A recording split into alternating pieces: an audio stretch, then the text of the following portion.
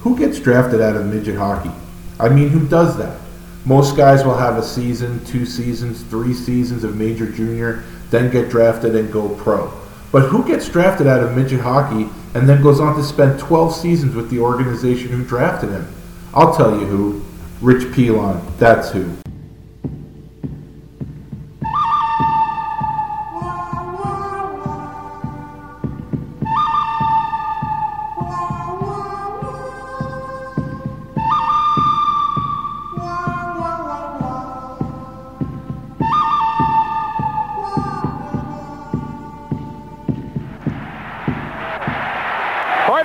Nystrom's really getting some good right hands in. Gillies is down with Sandstrom. Somebody better help Sandstrom. Everyone must be held accountable for their actions. You cannot see your star carried out in a stretcher and do nothing about it. Oh my! Did Mick plant one on C-card? Wow! You can't put a bounty on a man's head. I just did. Spinning. Who's he going to go after? The puck drops and Baumgartner goes right to King, flashes him. But just a minute, Al Arbour has won 4 Stanley Cups, so don't start telling Al Arbour what to do, you and John Davison. Take care of Mason Tucker. Here's Franz Carlson.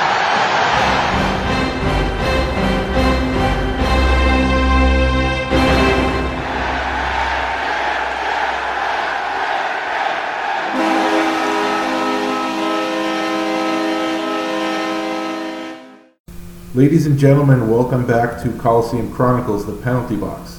I'm your host, Joe Zito. Thank you for tuning in to episode 16. 16 episodes so far. It's been a lot of fun, and for those of you who have been with me from the beginning, I really appreciate that. And for those new listeners, I hope you enjoy the ride.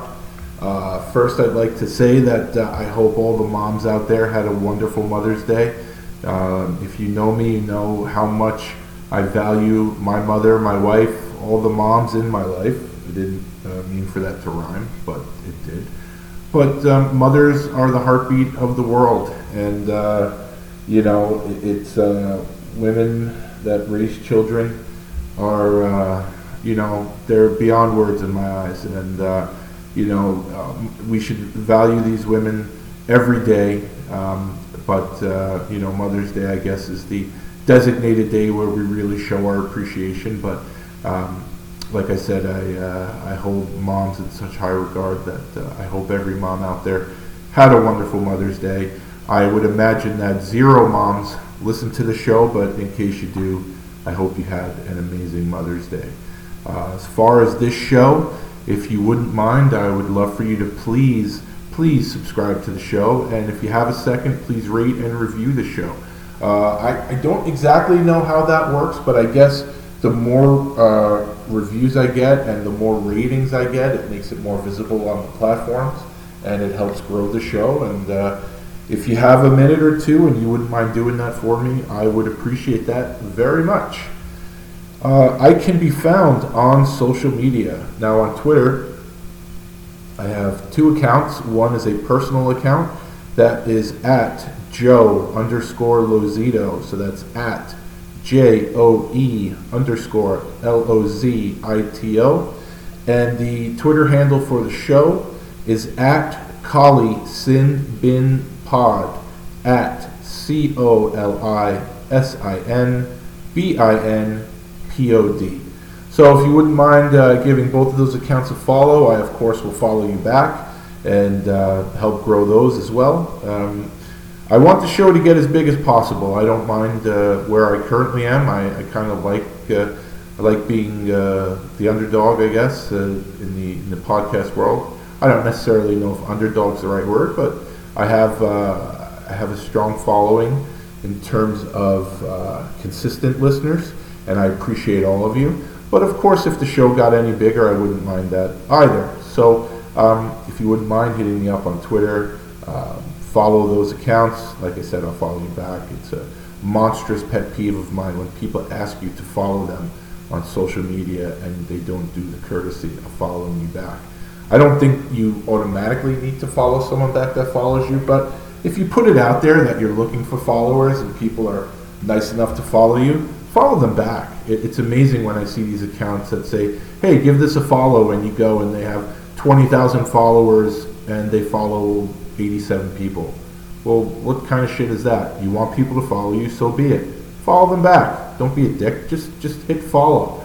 So, like I said, anyone that follows my personal Twitter or my account for the show, Twitter account for the show, I definitely will follow you back. I'm also on Facebook. Again, personal one is Joseph Lozito, and the show one is the Coliseum Chronicles, the Penalty Box. So if you wouldn't mind hitting like on the Facebook account as well. Not too much activity on that one, but I'll keep you up to date with stuff that's going on with the show and the like. Also, please, if you've seen my social media accounts, you have seen my relatively new logo that was done by the ultra-talented Joe Maricic. And Joe is an amazing artist. He just did a cartoon for the Islanders play-by-play voice, Brendan Burke. I almost called him Brian Burke, but it's Brendan Burke. That's where the little hesitation came in. But Joe just did a cartoon of Brendan Burke, and of course it was excellent, as is all of Joe's work. So that's Joe Maricic. You can reach him at loudegg.com or on Twitter at GraphicsJoker, GrafixJoker. Joe is amazing. It's very simple. I love my logo. I love all his artwork, and I'm sure you're familiar with it. Hit Joe up if you want any work done. He's pretty amazing. As far as other little fish in the podcast world, just a couple for you to listen to. Fourth Line Voice is back on the Hockey Podcast Network. It's the same network that has Terry Ryan's Tales with TR, the original gangster of the Hockey Enforcer genre. He's back, and 2 shows a week. One is a classic show from the prior incarnation of his show, is old shows from the catalog that are being reborn on the network, and a new episode also every week. So please give that a listen. Darren does a pretty amazing job there, and he has players on, he has other fight fans on, and you'll never be disappointed. They're always entertaining. And also another show that will never disappoint you, the Five for Fighting podcast with Alec. I don't think he's had a show in the last few days. He's probably still reveling in the fact that he appeared on, I think, TSN Radio up in Montreal with his hero Chris Nyland. He's probably still reveling in that, but I know he's got a few episodes that are due out hopefully soon, because I happen to be all caught up with the shows I need to listen to, so definitely check out Five for Fighting. As far as myself, so if you follow me on Twitter and you follow either of the accounts, you saw that I recently completed my Ultimate Islanders Enforcer bracket tournament, and to mixed reviews. So Ross Johnston is the inaugural winner of the tournament, and I think that raised more than a few eyebrows, myself included. As if you followed it, you know that my number 1 seeds were Clark Gillies, Bobby Nystrom, Mick Vukota, and Eric Cairns. I fully expected Gillies or Nystrom to win the left side of the bracket, and Cairns or Vukota to win the right side of the bracket. Had there been a finals matchup between 2 of those guys, I wouldn't have even blinked, because they were the number 1 seeds for a reason. There's always an opportunity for an upset here or there, but I kind of to be honest with you, I kind of expected Gillies on the left side, and on the right side, Cairns and Vukota would have been interesting, because you never know how people are going to vote. So I could have seen either one of them winning. I mean, I could have seen Bobby Nystrom beating Clark Gillies, but I think Gillies has just this incredible reputation where he would have been tough to beat. But then a dark horse started to emerge. Some people have told me that my tournament was hijacked by a current band of rogue marauders, the Ross Johnston faction. there's a group of people on Twitter that are huge fans of Ross Johnston, and I don't know how many of them there are. I don't know how many accounts are legitimate, but they came out in full force. So congratulations to Ross Johnston, who I do not believe listens to the show, although I think he should. That's, of course, I am biased, but I think he should listen to the show. But Ross, if you're listening, congratulations on your victory. It seemed like after the fact there were some disgruntled people that were not happy with the decision, and to those people I say, if you voted, thank you for voting. Hopefully in the next tournament you'll vote as well. And if you didn't vote, you should have voted, and maybe something could have been done. So the only rule of the tournament is that once you win, you are no longer entered into the future tournament. So for those of you who are upset with Ross Johnston winning every single matchup that he was in, have no fear. In the next tournament, he will not be entered as guys win the tournament. They will just become retired from the tournament. So Ross will not be in any future tournaments. So if you feel that evens the playing field, then please either continue to vote or start voting. The only way to get your guys in there, the guys that you are either fans of or the guys you feel should be there, is to get out there and vote. So again, for anyone who voted once or 40 times, however many matchups there were, thank you very much. If you don't vote, it's no fun doing it. So if you took the time to vote, thank you. I really appreciate that. So episode 16, and I have a guy on here that definitely made his mark with the Islanders. And as I went back and re-listened to the beginning of the interview, of course, I made mention of his ranking in penalty minutes.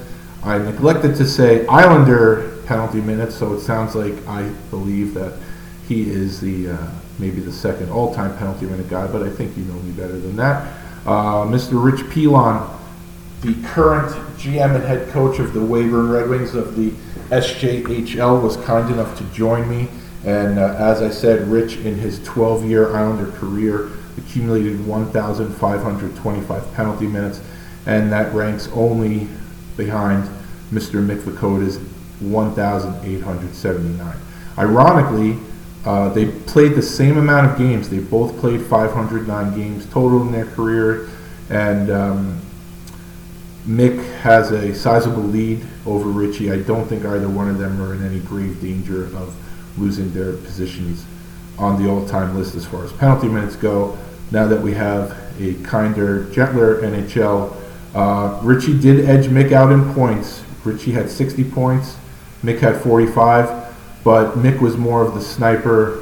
He scored 16 Islanders goals compared to Richie's 6. So, as you know, I did 3 episodes with Mick earlier in the season, and this interview with Richie will be done in 2 parts because we spoke for about 4 hours. So if you're an Islander fan of a certain age, you know full well about Rich Pilon's career.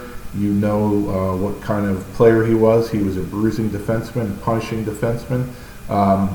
He's the kind of guy that probably couldn't play nowadays. Rich was he was a bull back there. And if you went near any of the Islander goalies, you were going to get hurt. If you tried to pull any bullshit, out there, he was going to call you on it. And, Rich is a guy who has taken some heat from some players and from a lot of fans because he continued to do his job while wearing a visor. And I don't know how many fans really know the story about the injury that he sustained and how serious it was and why he needed to wear the visor. I think, either you know it or you don't know it. And if you know it, maybe you don't realize just how serious it was. Obviously, for old-time hockey fans, the ideal situation is the Gladiators go out there with no helmets on, or if they have to have the helmet on, no visor. But Richie didn't have a choice, and and I think that was something that a lot of fans, like I said, didn't take a liking to. But if the guy doesn't wear the visor, he doesn't play. And I'd much rather have Richie out there with the visor doing his thing than not have him out there at all. So hopefully, after you listen to this episode and you listen to part 2 next Monday, if you don't appreciate everything that Richie brought to the team, that you do afterwards, and hopefully you have a little bit better understanding about the visor. I'm pretty sure we touched on all the important parts of Richie's career. Obviously, we talked about Eric Lindros, probably his number one nemesis, and I'd like to think that Richie was Lindros's number one nemesis. But, I really enjoyed this conversation with Richie. Richie's one guy that, even though he played for a long time with the Islanders, him and I never really chatted a whole lot. We may have spoken in passing a handful of times, but more often than not, when Richie was on the team, if I was down by the locker room or at Kaniak Park, I was probably chatting it up with Mick or Bomber or Sevi or any number of guys that were with the team, and Rich isn't going to wait around to talk to me, and that's completely understandable. So it just really ended up that way, where Rich and I never really had an extensive conversation at all. So this was pretty much the first time that we'd ever spoken, probably more than 2 minutes, and we ended up going at it for 4 hours. You can take that what you will. Maybe I could have phrased that better, but we chatted for 4 hours, and it was really enjoyable for me. I love hearing the old stories, the old war stories, and Rich really surprised me with a few things, and he didn't hold anything back. He spoke about some old personal demons from his past, and didn't sugarcoat anything, and obviously we spoke about the on-ice stuff. So without further ado, here we go with part 1 of my interview with old number 47, Richie Pilon. Have a great day, everybody. Ladies and gentlemen, welcome back to Coliseum Chronicles, The Penalty Box. I'm your host, Joe Lozito. Today, I have the man who only one man can say they have more penalty minutes than my guest today, and that man is his former running mate, Mick Vukota. The man I have on today recorded 1,525 penalty minutes in 509 career Islander games. That man is the bull on the blue line for the Islanders, Mr. Richard Pilon. How you doing tonight, Richie? Good, Joe. Nice to be here. Looking forward to this. Oh man, Thanks for having me. I am so pumped to have you on here. I got a lot of questions. I think I told you that I had Mick on. We had to break the show up into 3 episodes because we chatted for so long. So I don't think I'm going to have you here that long, but I'm pretty pumped about that, because even though you played for some other team here in New York and you finished your career with the Blues, I look at you as basically a career Islander, so I hope I have a lot of good questions for you. So my first question would just be, if I had a time machine and I went back to see a young Richie Pilon on the ponds in Saskatchewan, who were you? Who was your favorite player back then? Back in the day, it was actually Guy Lafleur, and I grew up watching the Canadiens, and the Islanders were my 2 teams, and so was fortunate enough to play for the Islanders, being drafted by them, and but I was always kind of like, if I was yelling a name out, I was Guy Lafleur, and the Flower, and have a bit of a story about that. Actually, it's kind of neat, actually. So when I was playing midget in Prince Albert, Saskatchewan, with midget AAA, so I would have been 17 years old at the time, and they had this ex-Rammer All-Star team that was traveling the circuit, and it was Guy Lafleur and Steve Shutt were on this team, and I took a picture with both of them. At that time, I was 17 years old, and Guy had retired. Well, then when I turned pro with the Islanders in 88-89, Guy came out of retirement and was playing for the Nordiques, which was really, so when we played against the Nordiques, we were lined up against each other, and I looked over at him and I said, "Hey, Guy, do you remember me?" And he looked at me and he's like, he's fluent French, but he understands English. And yeah. He looks at me and he's like, "What?" And I'm like, Well, I played against you, and so I'm trying to have this conversation with him that you don't remember playing me in Prince Albert, Saskatchewan, and you were the ex-Rabber All-Star team, you and Steve. So this is our conversation, and Guy looks at me and goes, "Good luck, kid." That was it. And I could have lined him up a couple times, and he's one of the only guys that probably I stopped. I wouldn't hit him. Yeah. But he was kind of my idol, and as much as I liked Gretzky and everything else, but Guy was like the guy, right? He was my favorite player. So Yeah. that's funny. So I was Guy Lafleur. I used to always be Guy Lafleur, and when I played net, I was Grand Pure. Yeah. So we talk about you were just talking about midget. So that was with the Prince Albert Midget Raiders, correct? Yes, it was. Yeah. So I either read it or heard it somewhere that back in the day. Now everybody that followed your NHL career knows that your nickname was Chief. But did I read somewhere that back in midget your nickname was Shaker? Yeah, it was Shaker. So how it came about. So a little bit about my hockey, it's not. It's the game has changed so much, obviously, and finding these, I guess I would consider it been a diamond in the rough at the time, right? I never played any developmental hockey till I was 15. So from the time I was, I took power skating in my home. I'm originally from St. Louis, Saskatchewan, and I took power skating there. I remember, my parents weren't very well off, so we had to be careful how they spent money, and I took power skating, and then my dad coached me all through I think there was only 1 year he didn't coach me when I first started, but basically from the time I started late because I couldn't afford to play. I didn't start skating on a team till I was 8. But I always played on the pond, and I always had skates to play. So skating in my neighbors always Marcel Faneuf, where there was. I want to mention her name because I skated on his rink where I learned how to skate. Really, right? Okay. And he had a son that was a couple years younger than me, or 2-3 years younger than me, Randy, and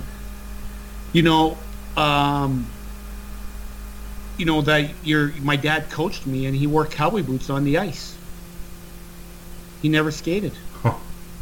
So he used to have pucks in the corner, and he used to make us run on our skates and all these crazy things, right? But he wore everything with cowboy boots. And then I eventually got a guy from our hometown was starting this program, like a midget, I guess your Bantam AA would have been. Our Bantams at that time were 14 and 15, not 13 and 14. And it was Canifto, they were called. It was going to be so there was a guy from my hometown coach. My dad really liked the guy, but I ended up playing for this team for when I was 15. And no, it would have been, I was 14. And I played kind of a year and did very well. Then went back next year as I used to be a centerman, right? So it was that year when I was 15 years old that my father, what happened was during one of these games, now when I look back, what Tim was doing was just evening out ice time. So Tim, on the tough games, I was captain of the team and I played a ton. But then when we played a poor team, I wouldn't see the ice. So my dad thought it was personal, and he thought that this guy, Tim, was just trying for me not to win the scoring race, holding me back. So my dad made me quit. Okay. So at 15 years old, where you're supposed to be kind of on your way and kind of a little bit on a path of where you're going, my dad wouldn't let me play. And I played in my hometown of St. Louis with the old-timers in rec hockey. Oh, wow. And what I used to do was at our rink, we didn't have a Zamboni, but everything was shovel, you push. So that's how I made money, was shoveling in between periods. You didn't get money, you got free rink food. You got a burger and fries and a drink if you did all 3 periods, right? Oh, wow. But then what I would do was I used to put I remember Mr. Isidore, I call him. He was the rink guy at the time, and I used to put a a shovel in the back door, right, on weekends. And what I used to do was I used to leave my place, get up, sneak out of the house, go into the rink at night and play on the real ice. Oh, nice. Yeah, and I did that for, and I know Mr. Azor for sure knew I was doing that, but he never ever said anything, right? Because there's he gets in the morning, all of a sudden there's ice mark, there's skate marks on the ice, right? Yeah.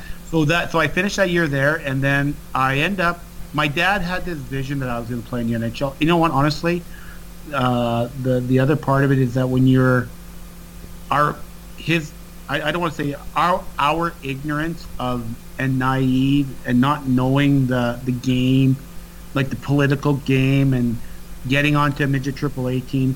My dad was owed a favor from this Mr. Paschuk, his name was, and he was a scout a little bit for the midget AAA team and also the Raiders, the junior team, which I started my junior career at. So when you think about this game, I don't know if you know the name. Well, you would know Dave Manson, right? Oh, yeah.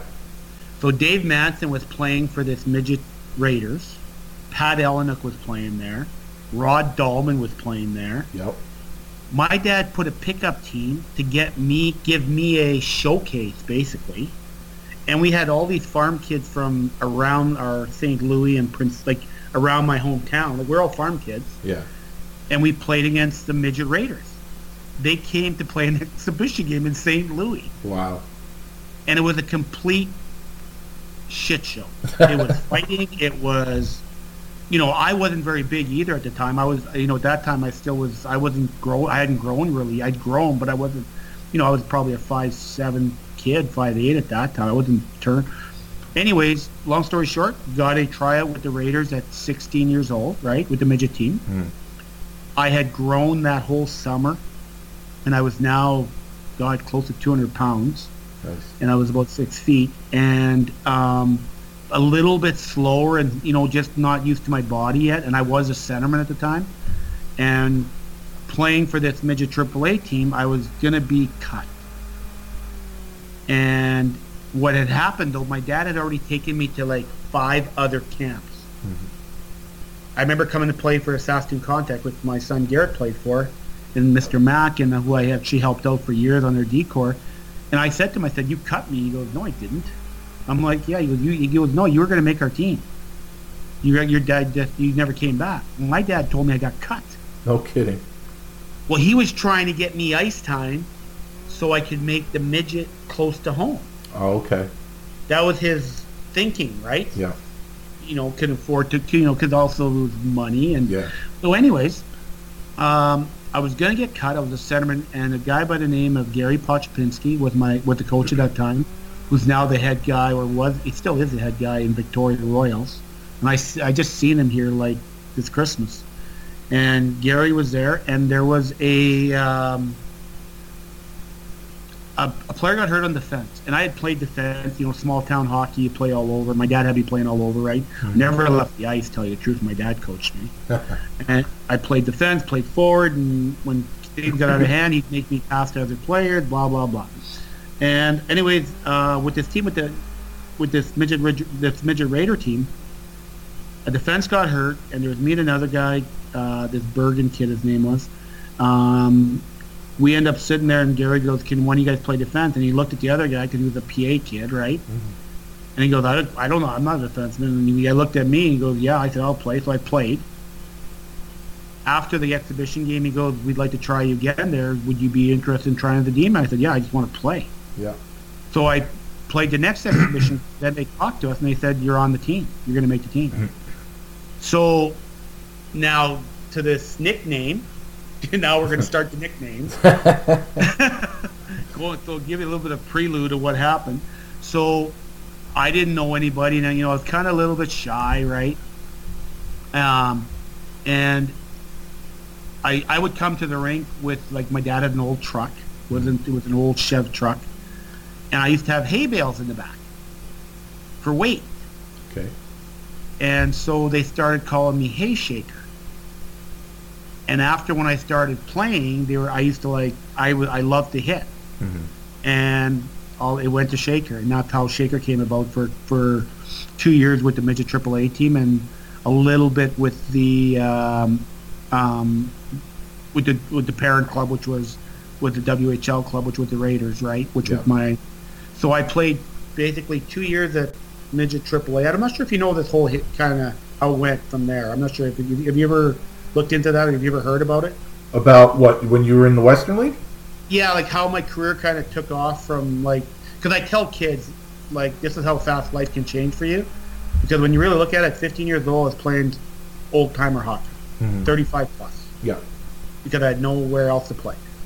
Well, all of a sudden, 16, 17, I played 2 years at midget AAA.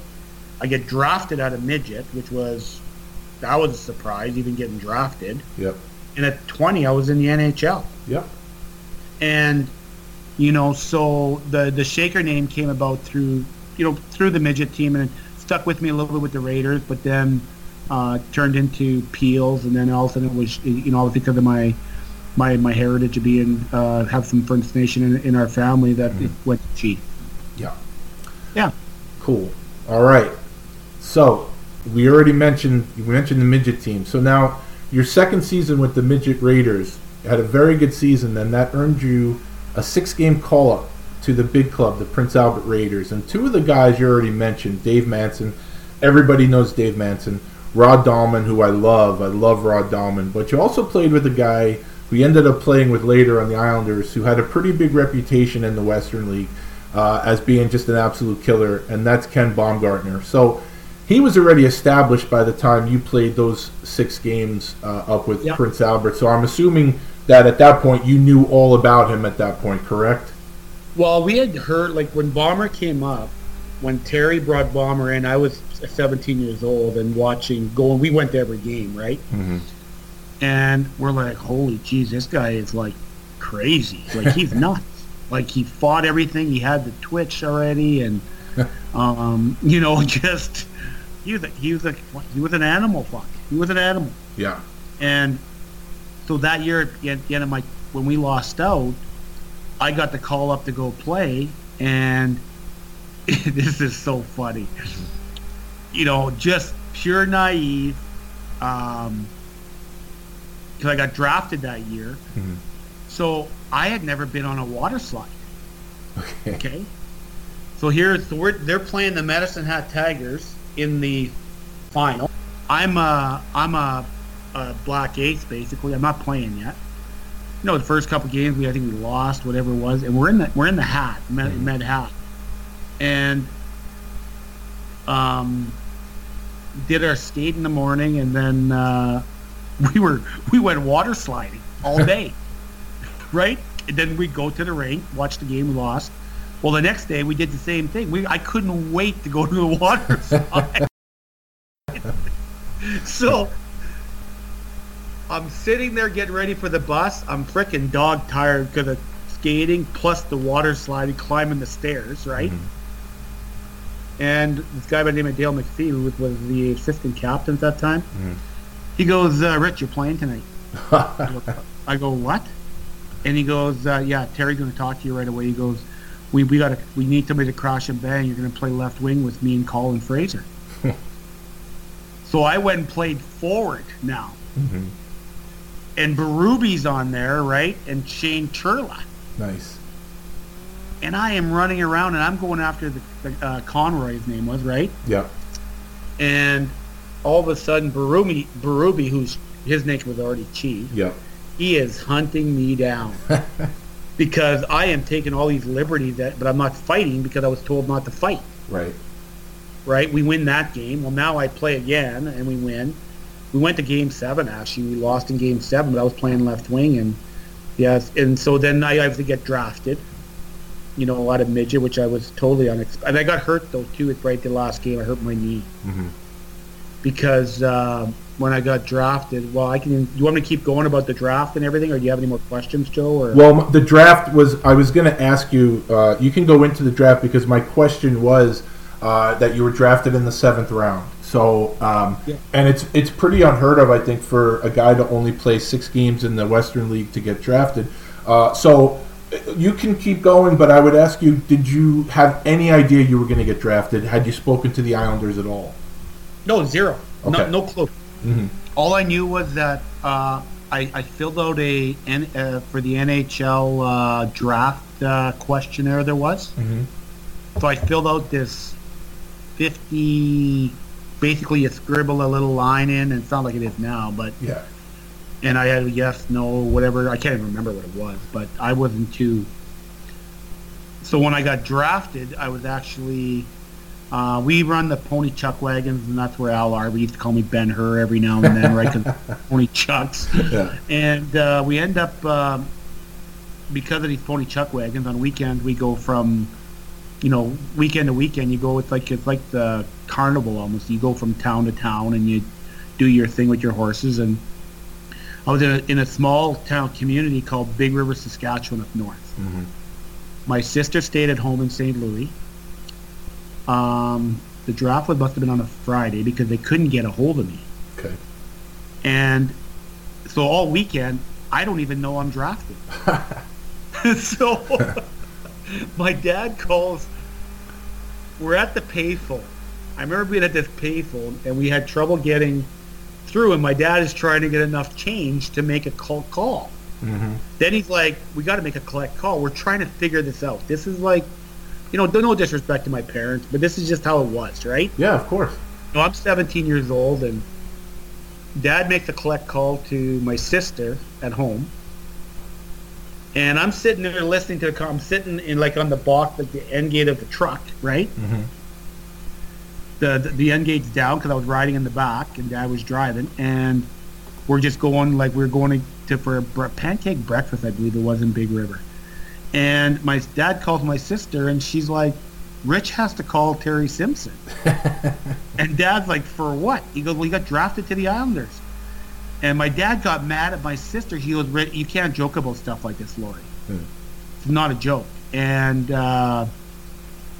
she goes, well, here's the number. Well, now we got that number? Well, we couldn't call because we didn't have no credit card.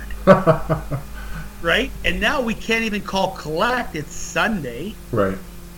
I've been drafted for 2 days already, and they haven't talked to me. That's hilarious. Isn't that funny? Oh, my God. So it gets even better. So I've never been on a plane. Right. Okay? And I had a knee injury right at the end of this season with the Raiders. So I get home, and sure enough, I get home on Monday. I can't wait to get home. I'm excited, and all of Big River knows I've been drafted because they're announcing that Rich is drafted to the Islanders, right? Yeah. Now they're figured out that I've been drafted, but I haven't talked to anybody yet. So we get home, and as soon as we get home that night, our Monday morning we call, and sure enough, we talk to Mr. Torrey, right? Mm-hmm. And then Bill said that we'd like you to bring you in to check we heard you got knee, because we heard you had a knee injury, and I said, yeah. I had an MCL, and he goes, we're going to fly you in here this week probably. And I'm like, what do you mean fly me in? I'm like, I'm good. I don't need to get my knee checked. I'm good, because I was crapping my fucking pants that I was going to have to fly. Yeah. And so they booked my flight. We drive from St. Louis, my hometown, to Saskatoon, which is about an hour and 15 minutes with my mom and dad, and my sister, and my both sisters. And my mom is saying the rosary the whole way. They think I'm going to die. I think I'm going to die. Okay. So I get on... I remember being on the plane, and I was so scared, petrified. Scared of heights. Oh, yeah. First time is a big... And you're going from Saskatoon to Long Island. I'm 17 years old. I've never been on a plane. Oh, my God. And I got to go through immigration, and they're giving me... I'm like, I am overwhelmed. Do I really want to play hockey? I'm not kidding. That's hysterical. I hadn't seen the black guy. That was another thing. Yeah. This is so messed up, but I remember landing in Toronto and going, oh my God, there's a lot of black people here. And I'm not racist or anything, but we have natives around us. Yeah. Right? Mm-hmm. You know, we have natives, and obviously they're there. Now in today's world, there's all different cultures. And Yeah. so Terry Simpson picks me up at the airport. And, I remember sitting there, it was just muggy in New York. I landed in LaGuardia, and, now I've landed, I'm happy, I'm safe. Oh, yeah, here's the other thing. When I'm leaving, as I'm taxiing out, my parents I could see my mom and dad's truck, and my mom was kneeling beside the truck. Praying? Praying. That's tremendous. And I end up, I thought I was going to die, man. It's unbelievable when I look back. So I land, I call, right away, I tell Terry, I called him Mr. Simpson. I'm like, can you call my parents, let them know that I landed safe? Right, so we do that. We get in the car, and Terry and I are driving, and he goes, Terry's he's a very quiet guy. Like, doesn't talk very much. And yeah. So we're driving, and he goes, you think you'd be able to drive? I go, what? What do you mean drive? He goes, well, I got to pick up this town car from Dale Henry and Gerald Diddick. It's the team, they were using it, but we got to bring it back to the Coliseum. Do you think you're okay driving? In New York. No, this is like on Long Island. It's in New York. And I'm like, you mean like drive it where? Like how far? And he goes, well, it's not that far. It's probably by the time it was actually in Huntington area, right? Right. So he goes, well, by the time we go there and back, it should be more than 30 minutes. He goes, like, if there's no traffic. Yeah. How many lanes is there? He's like, well, there's many. I said, because we were on the, when you leave the LaGuardia, the parkway there? Yep. Mm-hmm. I said, well, 2 lanes, I'll be fine. Yeah. That's what I'm thinking in my head. Mm-hmm. He goes, well, we're going to be on the expressway. I go, well, how many lanes is that? He goes, well, 3 and up to 4. I'm like, you think I should drive in this, Terry? I said, I drive on back roads, like dirt roads. Yeah, yeah. I said, I don't really drive in this. I don't even drive in the city of Saskatoon, I go. Like, I drive in PA, like in my hometown. Yeah. I don't think I should drive. Oh, you'll be fine. Just stay close. Stay close. Don't stop short. We pick up this blue Lincoln. I fucking remember I get in there. I'm like, well, what happens if I lose you? I got no phone, I said. He goes, well, I'll make sure you don't lose me. I'll wait for you on the shoulder. Oh, holy crap. We hit the expressway, the Long Island Expressway, the 495. Yep. It was like I had a hitch on the back of his car. I was a trailer because I was not you. And he must have laughed when we got to the Coliseum. I was drenched. Just stressed out. And we get there, and I meet. Now I'm sweating, and Terry had this little smirk, and now that I know him, at the time was a smirk. Yeah. Well, you've got this stupid ass smirk that's kind of funny that he's like laughing at you, but he's not laughing. He's laughing at you, but it's just a smirk, right? Yeah. So I meet Mr. Torrey, and they tell me that I've got to go see Dr. Minkoff, who was the team physician, and he's in New York City. So they must just laugh when they think about this, because I was just like Brian Trottier a little bit, you know what I mean? Mm-hmm. And so we're sitting there, and God, I don't even remember where I stayed. I think it was at the Marriott. Yeah, I was at the Marriott, right across from the calls. Yeah. Yeah, it would have been at the Marriott. So I got my room. They bring me there. I get my room. And then Mr. Torrey goes, we'll come back here in the morning. We'll figure things out for you to see Dr. Minkoff. So I go, well, can I see the dressing room? Yeah. I want to see the room. I'm excited. Like, I'm drafted. I'm like a fan. I'm not even like a player. Yeah. I'm more like a fan. Of course. Like, I have no idea that they're looking at me to be part of this team. Right. I am just, holy shit, this is Bill Torrey. I am just in awe of everything now that I'm at the rink. And so I end up in the morning, show up, and Joey McMahon, you must remember Joey. Yeah, right? Oh yeah. Mm-hmm. So Joey is there at the rink, and he's a helper at that time. He was a helper. He wasn't a head guy at the time. Yeah. He was young. And I get there, and I'm all excited, and I'm in the morning I remember I waking up, and I'm trying to figure out the American money. Like, I'm having a really tough time with that. And I get to the rink, and I'm in the office. Can you go down to the office there with downstairs? I don't even know if it's still there down in the office there. And I meet Joanne Hollowell, who's been there for she's still there. She's kicking. Awesome. Yep. Yeah. So I meet Joanne, and she takes me up to Mr. Torrey's office, and then I get there. Mr. Torrey goes, well, we're going to show you the dressing room now. So we go down to the dressing room. I'm just excited. I don't care. I forgot about the doctor's appointment. So Terry's down there, and he's in the coach's room there in how it used to be set up. And I'm looking at like pot fence things up there still, right? Yep. All the dynasty, they were all there, and I'm just like, almost wanted to touch the stalls. I remember. Yeah. And we start talking, and Mr. Torrey goes, well, we're going to get you your ticket for the train, and then to go into the city. I'm like, what do you mean train? They're like, well, we're gonna get Joey will give you a ride to the train station. You're gonna take a train into New York, and then you're gonna go to Dr. Minka. I said, I'm not going. And Mr. Torrey's like, you're not going? I said, no, I'm not going. I'm not doing this. I'm not going down there by myself. No way. I said, I've heard way too many stories about New York City, the subway, the train. I've seen movies. I am not doing it. so Mr. Torrey just kind of looks at Simpson, and Simpson's like, gives a big shrug and a smirk and walks away. And Joey goes, well, I could drive him, you guys, if you guys want. I said, yeah, let's get Joe to drive me. Yeah. Yeah, I feel way better about this if Joey's going to drive me. So Joey drove me to Dr. Minka's office. And that was my first day in New York. Second day, actually. Probably a smart move not going in by yourself. Just a big old country boy. So.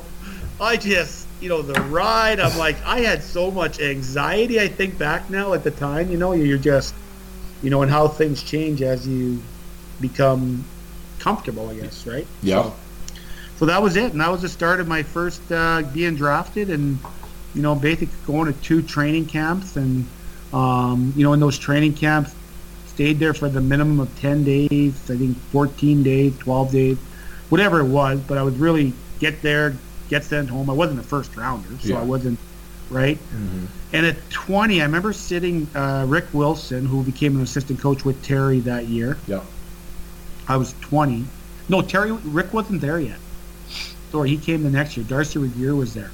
And I was sitting in the Raider office because Rick Wilson was now my head coach, right? Mm-hmm. So I only played 2 years of junior at 18 and 19, right? Mm-hmm. And Rick, before I was leaving for training camp, says to me, he goes, Rich, don't be, disappointed if you come back as a 20-year-old to be an overage for us. You've only played 2 years of junior, so it's not don't basically set me up for failure. Yeah. Like, he probably knew already, right? Mm-hmm. That I wasn't in their plans. They were, because I had not really. I don't think I made a real big impact yet. You know what I mean? Yep. But my numbers were good in junior at 19, right? Yep. I had big numbers. When I look back now, those are really good numbers especially for more of a defensive-minded defenseman, right? Well, I'm looking at your numbers right now, especially that second year. You had 13 goals. Yeah, I had 13 goals. How many points did I have? 47. 47 points, which was way right up there, right? You went that first full season. You had 25 points in 68 games, 192 penalty minutes, by the way. And in the second season, you had 47 points in 65 games. So obviously that second year, that was a monster year for a defensive defenseman to have 13 goals and 47 points. Yeah. And how many PIMs did I have that year? 177. So you concentrated a little more on the scoring, I guess. You dropped your penalty minutes down by 17. I was trying to make the Islanders. I was trying to make the Islanders happy. So let me ask you this: your first time going in was to get your knee checked out. So then later that summer, you came back for your training camp, and now it's not just the lockers. You're walking in and you're seeing Potvin and Trottier and Bossy. What is that like to walk into a locker room with those guys? I remember asking the trainer, I'm like, you think I should ask him for an autograph? And Joe goes, because I kind of latched on to Joey, Yeah. right? Mm-hmm. And Joey goes, no, I don't think that's a good idea. Yeah. Not right now. Yeah. Especially not Smitty. You're still trying to, yeah, so, but I remember we used to be like, back then, it was like, you had the parent club, and then you had all the draft picks and the, minor league guys, right? Yeah. Two groups. Mm-hmm. Like, did Mick talk about it all? Did those guys talk about our day at training camp? Not that it would be a specific day, but we talked about. Well, go ahead, tell me. It was like, I remember my first training camp, and I'm going, this is crazy to play like this. Like, we used to get up. I remember we used to get up, and we'd have a morning skate, right? Mm-hmm. Or not a morning skate, a practice, actually. Sorry, it wasn't a morning skate, it was a freaking practice. And then you had a workout, Mm-hmm. and we were usually done by noon if you were in the if you were in the second group, you're done by noon. Mm-hmm. If you're in the first group, you're done by like 10:30, 11, right? Yeah. And then you'd go back to you'd have time for lunch, and then you'd play an inter-squad game from 2 to 4. No. Wow. You're at the rink. My first week, all I did was sleep and play hockey. Yeah. Because the days were so long. Then I remember the diner that was right next to the old Country Inn there at the time on Westbury. Yeah. There used to be a diner there. Well, there's diners all over, but there was a small diner there, and we got in a bunch of trouble because we didn't know we had to tip. Oh. So we would pay our bill, and we're like, why is she flipping out? Yeah. Because we weren't leaving any money. And I'm sure you put her to work. Well, yeah, we had a whole table of young guys, right? We were all young, like me, and we were all young guys, Byram, and anyways, so they were just long days. I remember, and that was my first training camp, and I was just another player. I was another rostered player, not a roster, but a 50-man, part of that 50-man list. You know what I mean? Yeah. And that was kind of it. And then, but the days were just so long, and they were bringing in aerobics instructors. We're like, holy crap! Like, but our days were just pathetically long.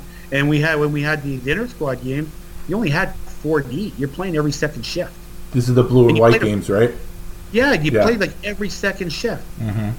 But I was more excited. I remember I would try and get back early because I wanted to see if I could see like the big guys. Yeah. Because I'd stretch out at the old Cantiac Park there. We were way in the back in the it wasn't the best facility, but it did what you had to do, right? I miss that place. I love going there. I loved it. And the big dome part you ever been through where the dome is? Yep. So in that area, that common area, I guess you want to call that, right? Mm-hmm. That's where we stretched out all the time. So I used to stretch there. I used to race off the ice so I could stretch and then watch like Gordy Lane and these guys, Pod Van, walk through me. Yeah. And I'd be just looking at them, like, not even say hi, they'd give me a nod, I'd be giving them a nod, right? Yeah.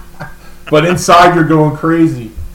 Oh, yeah. I'm just tickled pink. And so I went 2 camps like that, and then my third camp, going back to Rick Wilson, whole time he's talking to me, I'm going, there's not a fucking chance I'm coming back. Yeah. I'm making this team. Yeah. I had no idea. Mm-hmm. Even the 2 camps, I thought I was like the guy. Yeah. But that's really, I think that's how you have to go into it, no? Yeah, you do. That's exactly how you have to do it. You gotta, and what happened was, I remember my third camp, I think I played freaking 9 out of the 10. I got pulled up into the big group with 1, right? Yeah. And I remember guys telling, but the first rounders were already there. Like Dean Chanel was already there. Mm-hmm. Derek King, Del Garno, right? They were skating with those guys already, and I remember getting the call up to go skate with them now, and I was like, oh, and I still didn't. I knew that I was getting a chance, and I remember the one day, and this goes back to your, I really believe in your visual, the stuff you see every day that all of a sudden becomes true. I don't know if you can dream boards that I believe in, right? Yep. And I remember like Todd McClellan was my roommate, and I used to send my wife, I used to send her a card every day. So when they started landing here in Prince Albert, where she was from, she'd be getting a card every day, coming every day. I was being romantic. Nice, very nice. You're smooth. Smooth. Yeah, just like butter. And I remember Todd going, "What are you doing? Like, what's wrong with you? Like, you're in New York, man. Like, Yeah. you're gonna move on, Rich." Kind of. Like, he didn't say that, but that's what he was saying, right? Yeah.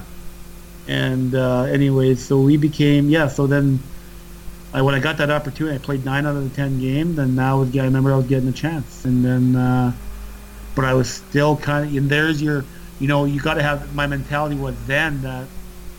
Well, now I don't want to go back to PA. I want to play for the Islanders, right? And I'm going to do everything I can to play for them. So I had become now.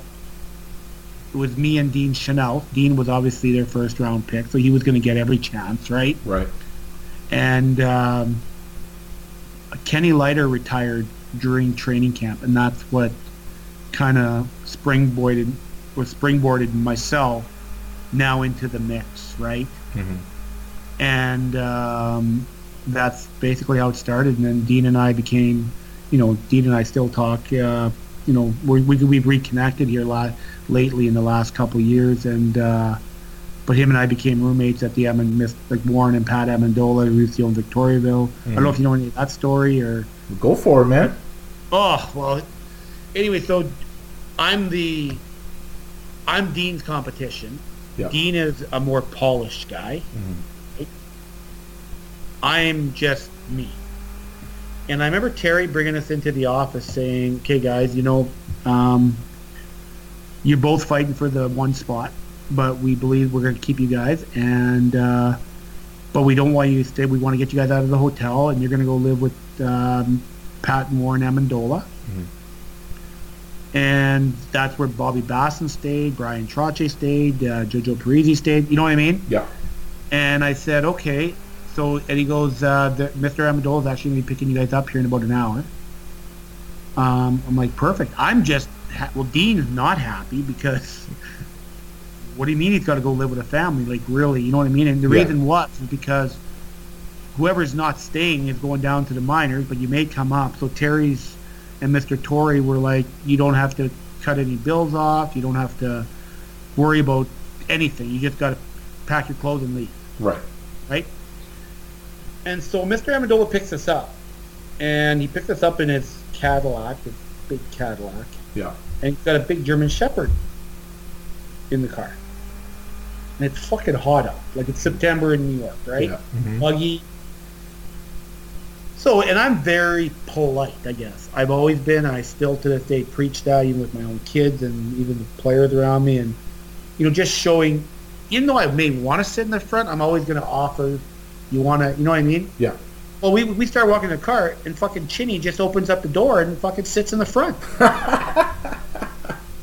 So I'm sitting in the back with this fucking German Shepherd, and it's fucking sweat. It's hot. It's got, drool. Yeah. I'm like, what an asshole. Like, we're going to be freaking roommates, him and I? But I'm thinking in my head, as I'm in the back seat. So we're driving, and Mr. Amendola, super good man, right? Yeah. So we come to, we start driving, we're going into Lloyd, they lived in Lloyd Harbor. Mm-hmm. And we start driving, and I'm like, holy jeez, there's some big homes out here. Yeah. Oh, yeah. And they had a ranch style, and it was longer than a skating rink. Because I remember sitting there going, that's where we're living? Is that where you live, Warren?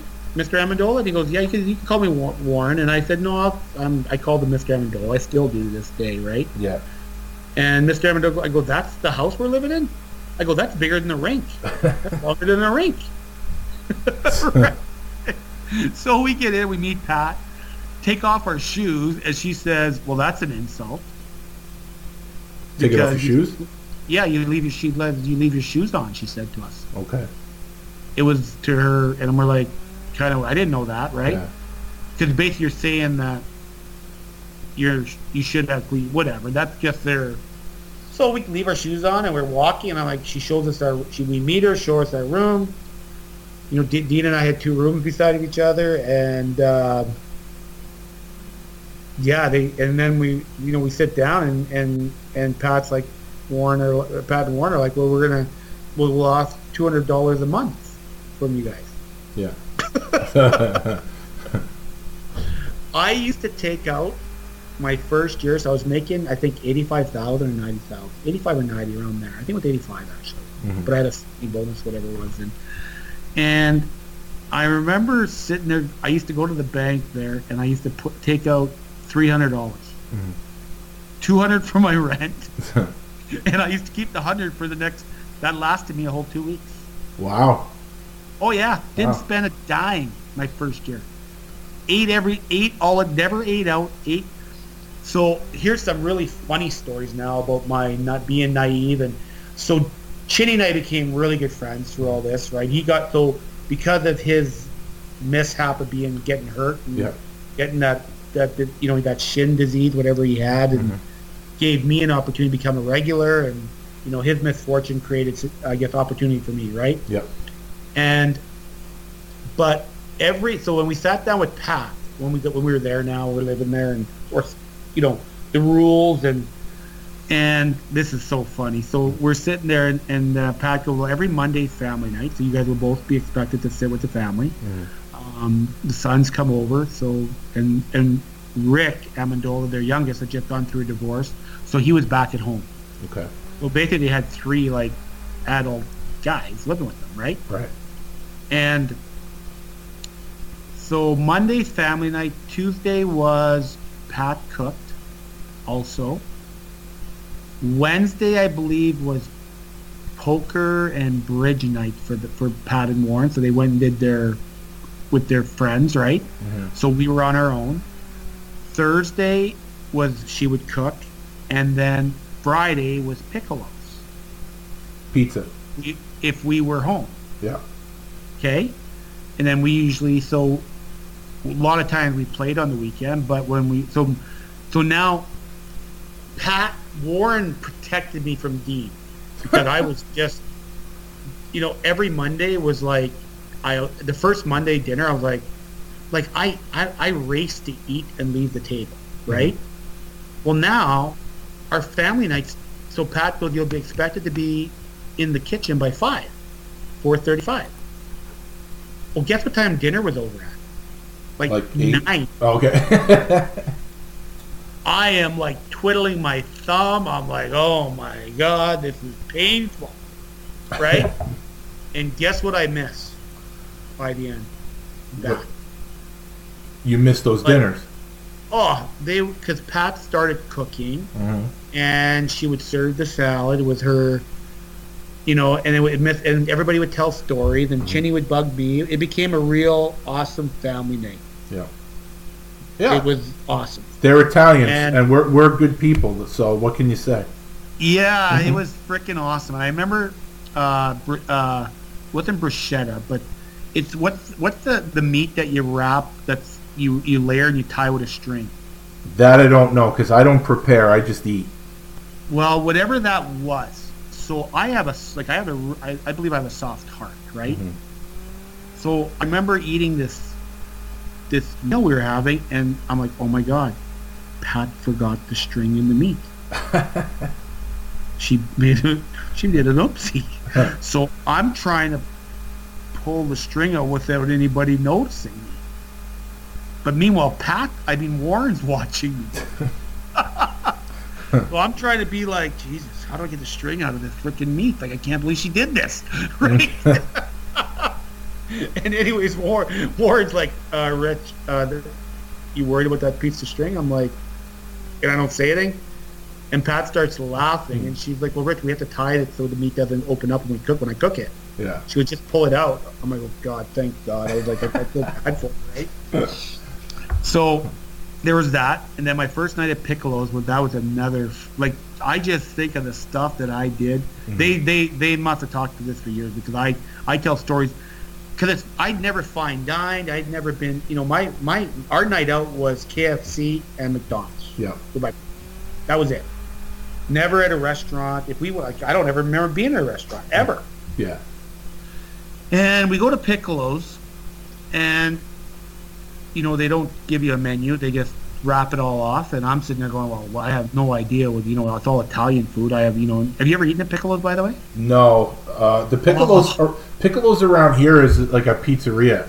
It's not a fine restaurant. It's good food, but it's not a fine dining restaurant. Yeah, this was Piccolo's. Like, it was one of the best on the island. It was rated like way up there. Yeah. And I order. Warren said he's going to order for me. So they order like all these desserts, this cooked eggplant, that you suck the leaves out, right? Mm-hmm. And then calamari. So I'm looking at the food, and I grab the calamari, and I'm like, is this octopus? Because of the tentacles. Is this baby octopus? And Warren goes, no, it's a sea vegetable. I go, what? He goes, it's a sea vegetable. I said, it looks like octopus. Like, it's got tentacles. Look, like it's got it looks like an octopus.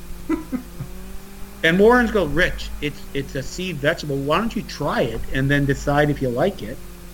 Well, I absolutely loved calamari. Right? Mm-hmm. And I never knew I was eating calamari for probably half of my hockey season. You thought it was a sea vegetable. I thought it was a sea vegetable because I wouldn't have ate it if I'd known it was squid. Right. Right? Mm-hmm. So that happens. And that was the big joke now after, which is funny, right? It's cute, right? Yeah. So then the guy brings dessert, and when it's apple out of the I grab the plate right off the thing, put it in front of me, and I start scooping. Like, no man, I don't really have manners that way. Right. It's eating time. We're fucking eating that. Mm-hmm. And he went to stop me, and I'm like, oh my God, this is the best apple pie I've ever had. Well, meanwhile, it's been sitting on that tray for how long? They probably got hairspray on it. Oh, shit. You ate, the sample or whatever it is to show. The sample. Oh, God. Oh, fuck. Oh, yeah. Oh, my God. Oh, God, yeah. So, anyways, but obviously, as time, moves on and you adapt and you learn more, and I used to look forward to obviously the Mondays and the Friday nights with the Amendolas. They were awesome. Wow, that's great. That's great stuff. Yeah. So we're gonna go to your first season with the Islanders. So now you've made the team, and Terry Simpson is the coach who you had a little bit of experience with for those 6 games with Prince Albert. So and I think had Rick Wilson made the jump to the Islanders also from Prince Albert? Yeah. So did that make the transition a little easier for you, having those familiar faces? Yes, it did. Like, Terry got fired my first year. Yeah. Right? Mm-hmm. Yeah, he did. I remember that because I was having a great, doing well until Terry got fired, and then when Al came in, my first year, obviously scoring. I didn't score my first goal for a long time, but right. I remember my game in LA where you're playing against Gretzky, and that was just crazy. Mm-hmm. I remember sitting there because Gretzky had been traded. So I guess I don't know if you're going to ask this question, but moments, you're obviously your first real NHL game, right? Mm-hmm.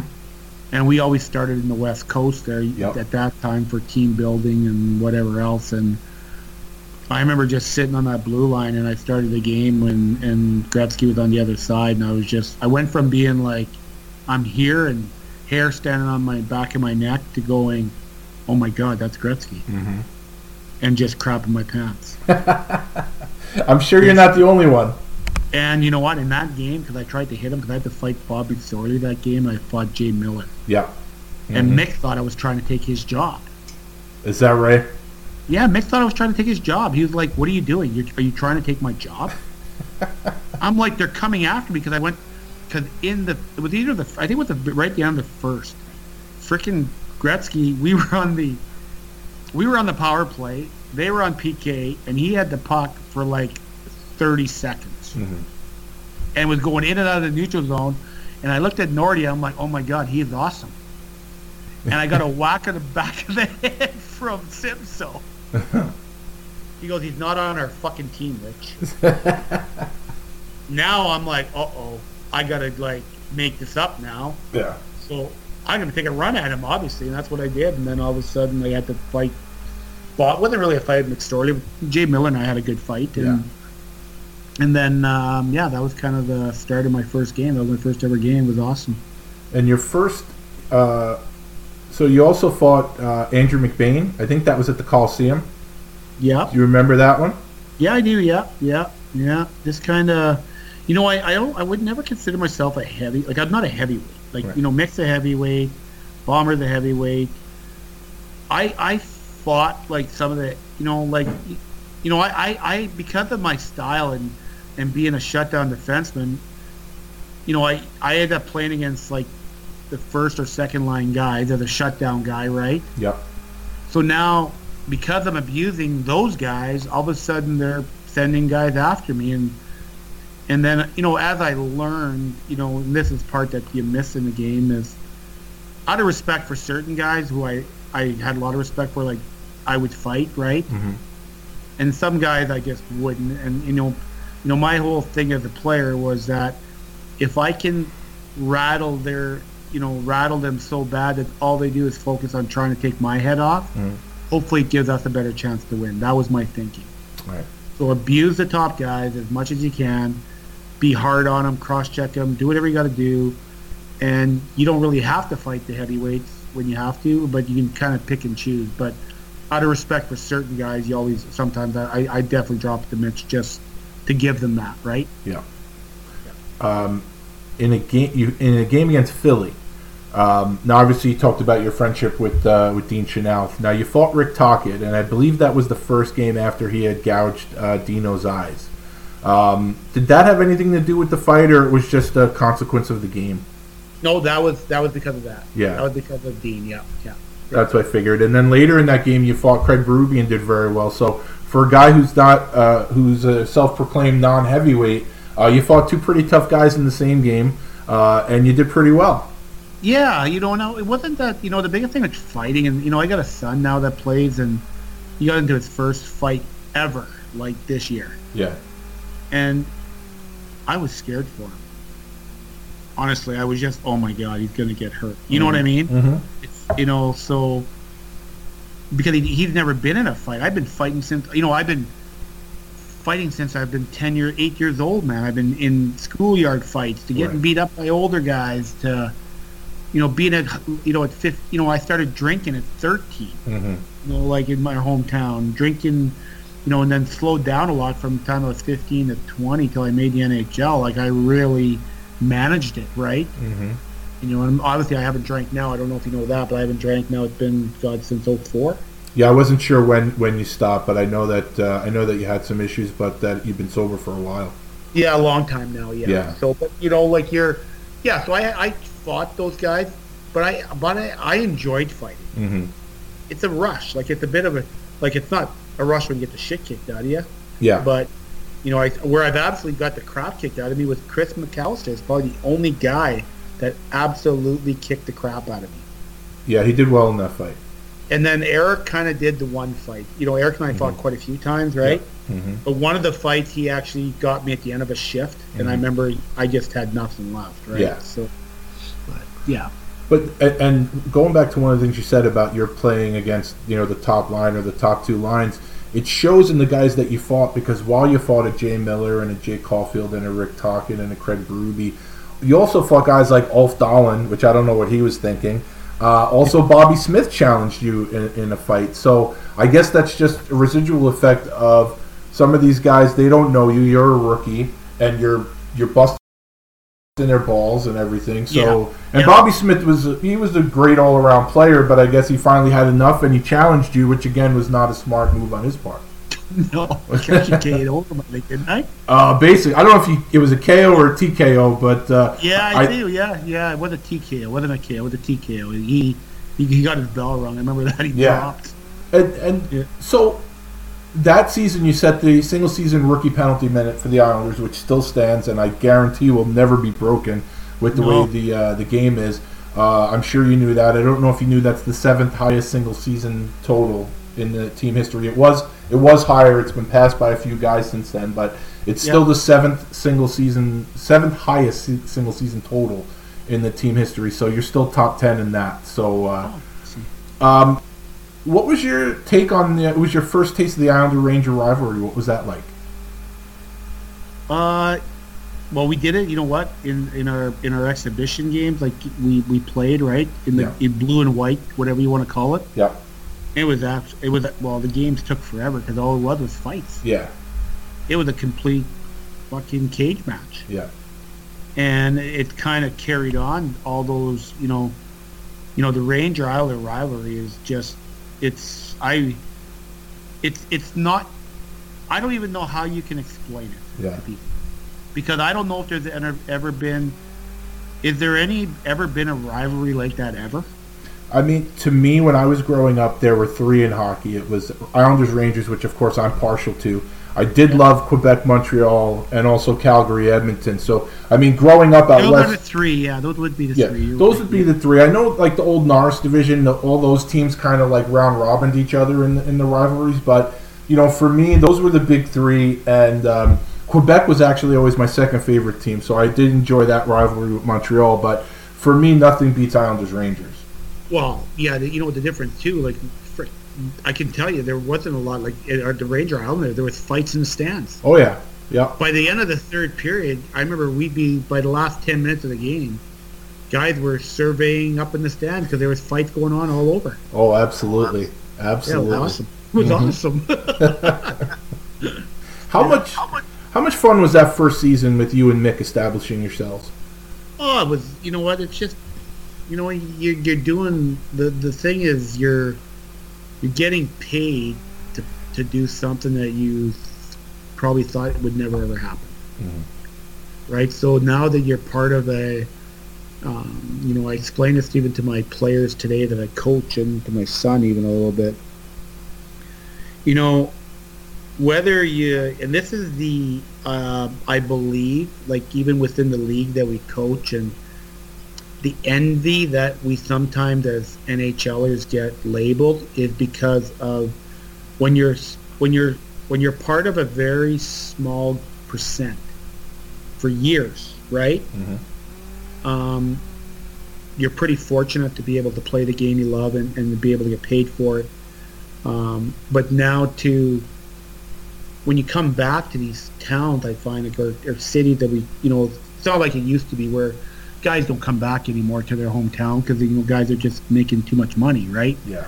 And they go to Florida and they go wherever, and when we came back, partly because that's just what we did. I don't even know why we did, but that's what the way it was, right? Mm-hmm. It was a lifestyle that everybody came back, couldn't wait to get home to Saskatchewan when you were done hockey, I think there's just when you're part of being able to do something you love to do and get paid to do it and for years and learn and get to be around, hockey is a vehicle. It's everything to, relationships to, it's business. It really is, and the friendships that you make along the way. And one of my things is that I'm just not good at keeping in contact with everybody. You know what I mean? Yeah. I was kind of, when I look back and I think, geez, why wouldn't I got stick signed by Bossy? I never did any of that. Yeah. And as much as I was a fan of him, I never did that, and I don't know why I never did. It's like my son, like Garrett, even with Mark, right? Being around Mark and and giving his stick away here in Saskatoon. Jesus, mm-hmm. Just crazy stuff. But you become part of that group where a small percent, and I explain like this to people that whether I like it or not, we're considered high achievers if you play in the NHL. Would you agree? Absolutely. So being a high achiever as a player, now as probably a dad even somewhat, right? Mm-hmm. Husband, you become, I believe I took things for granted as life went on, right? I got myself into a pickle a few times, right? Yeah. And you because of being a high achiever, now as a coach, and I tell this to my young guys and I tell this to their parents, I don't like mediocre people. Yeah. And mediocre people don't like me because I'm detailed and I want to get the right people on the bus now as a GM and a coach. Mm-hmm. So whether I like it or not, usually once I put my mind to something and I get all in committed, I go to another level that most people probably have never been to, if that makes any sense. I'm not trying to be arrogant about it, but No. it's even like now I'm doing a 45-day challenge, right? Okay. And I'm working out with my son, and I'm 52, and he's 22. Mm-hmm. And the bike ride that I started like 6 weeks ago now, so I just started the 45-day on the weekend because my weight had gotten ballooned. There was 2 of me, so I'm trying to get rid of one of me now. Good idea. So, but I'm seeing his workout, and I kind of want to give my 2 cents, but he's got to find his own way a little bit, and I try and guide him and point him a little bit in the right direction, but he's got to do more. You know what I mean? Plain and simple. Yeah, no, that's good. That's good. When you came back for your second season now, your first season, like I say, you got drafted out of really, the midget Raiders. You end up, really your first season that you would have gone back as an overager. You end up staying with the Islanders, played 62 games. When you came back to camp the second year, did you, not that you were comfortable, but did you feel like you did enough where you had a spot and it was yours to lose? Oh, I was always petrified of losing my spot. Yeah. I was on a 2-way contract for 10 years. Oh, I didn't know that. I never ever asked for a 1-way. Okay. I just, and I never got my 1-way until Mike gave it to me when I was unrestricted. I was going to be unrestricted. Yeah. And I never even asked for it. The only thing I asked for was my own room. Finally, right? Yeah, because I always had my own room. With the Islanders right from the time I was my first year pro. Oh, okay. Because I was going through roommates because I snore so bad. So then I remember Al telling me, so I finally went to Al, and Darcy Regier was there, right? Mm-hmm. And I just said, I'm always got a different roommate. I go, is it possible that I could just have one guy? Because you're trying to create a routine, right? Yeah.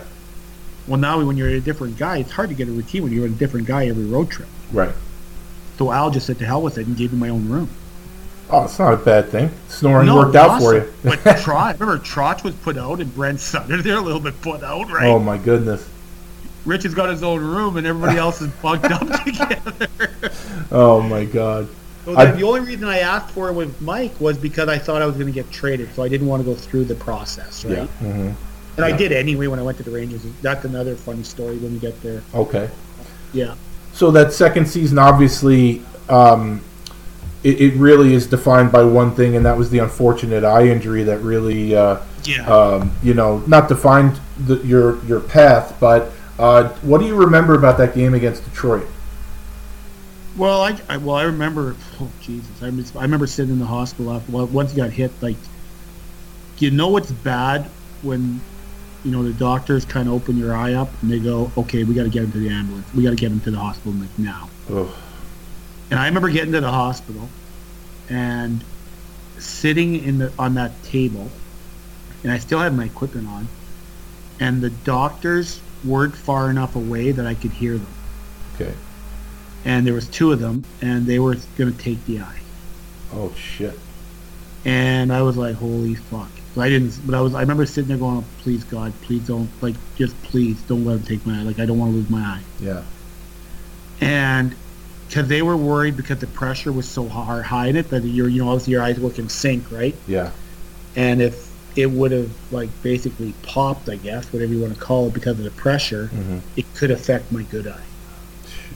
So they were going to take it, and they end up. The one doctor was saying, well, let's let it sit for another hour or 2, and see if we can get the pressure. We'll start going down on it. And so I would end up being in the hospital there for 10 days, I think. And then obviously I knew I had a vision problem, right? So, I remember I had an Italian guy that was my roommate at what's the hospital? It's Winthrop. Is it Winthrop? Yep. On the island, Winthrop. That's where I was. I believe that's where it was at Winthrop. That's where I was. So I was there for 10 days, and I remember I used to get because I was only second year. I was still young, right? Yeah. And I still didn't know that my career was in jeopardy when I was in the hospital. I just thought I had an eye injury. And I thought my eye was going to get better. Yeah. Like, I couldn't even pour a glass of, water to myself because I'd spilled because my depth perception was gone, right? Right. I lost all my central vision. And the guy Tony beside me, his family owned a deli, so they used to bring him like chicken parm heroes every night or every other night, whatever it was. Yeah. And Tony and I used to talk in the family because I had nobody there, right? Yeah. No family or nothing, and so they kind of felt bad for me, and they'd bring me their, they'd bring me food. It was awesome. I was gonna say, so you're putting on the pounds while you're trying to heal. Yeah. So then obviously came out and then found out where I was. And I remember Dean telling me, like Chinny telling me one day, like I was still very young and very naive to everything, and I still believed I was going to play, right? Mm-hmm. I remember Dean telling me we were staying with now Rick Amendola, which was the son of Pat and Warren. Mm-hmm. He had bought a house, and Dean and I moved in with him, and we were sitting at the house, and Dean was like, "Rich, do you know that like how bad your eye is?" And I'm like, "Well, obviously I gotta get approval, but he goes, like, I don't think they think you're gonna play ever again." Oh shit. Yeah, and I'm like, really? He's like, he goes, you better get your agent on it and just find out what's going on. Wow. So now I'm like, so anyways, I end up now, basically, going through that whole process of seeing 6 doctors, and doctor number 7 was the one that cleared me. Wow. And this is what happened. So I would go see a doctor. Now I started to panic because I started seeing doctors now, right? Mm-hmm. And it was right at the end of the year. The season was ending, and I hadn't been cleared yet, right? Mm-hmm. And Ed Tyberski was our head trainer, and Dr. Minkoff and I think it was Gary was the other one. I'd go see a doctor, and they would say no, and then I'd see another doctor, they'd say no, and I'm like, well, Jesus. So, and the reason they were saying no, they weren't worried about me losing my eye or my other eye. Mm-hmm. It was more, the whole, if I poke somebody else's eye out, and they sue me because I didn't see it. Right? Mm-hmm. And it was just, the shit rolls downhill, and all of a sudden now doing the doctors, and so no doctor was willing to put their practice at risk with me. Really is what it was. Mm-hmm. So I finally said to Eddie, I remember sitting there and I was talking to my agent Art, and I said, I just got to see somebody that doesn't know who I am. Right. Doesn't have my folder of information when I get there, and they already have an answer before I even get there. Right. So I went and Eddie goes, well, what do you want to do? I said, well, I'd like to just find my own guy. And I went into I remember me and Art said, well, just look in the phone book. Yeah. I start going through the phone book, and I find a place in New York City. Dr. Geez, what was his name now? I can't remember his freaking... I should remember his name because he cleared me. Anyways, I go down to him, and his glasses were thicker than Coke lines. And he's an eye doctor.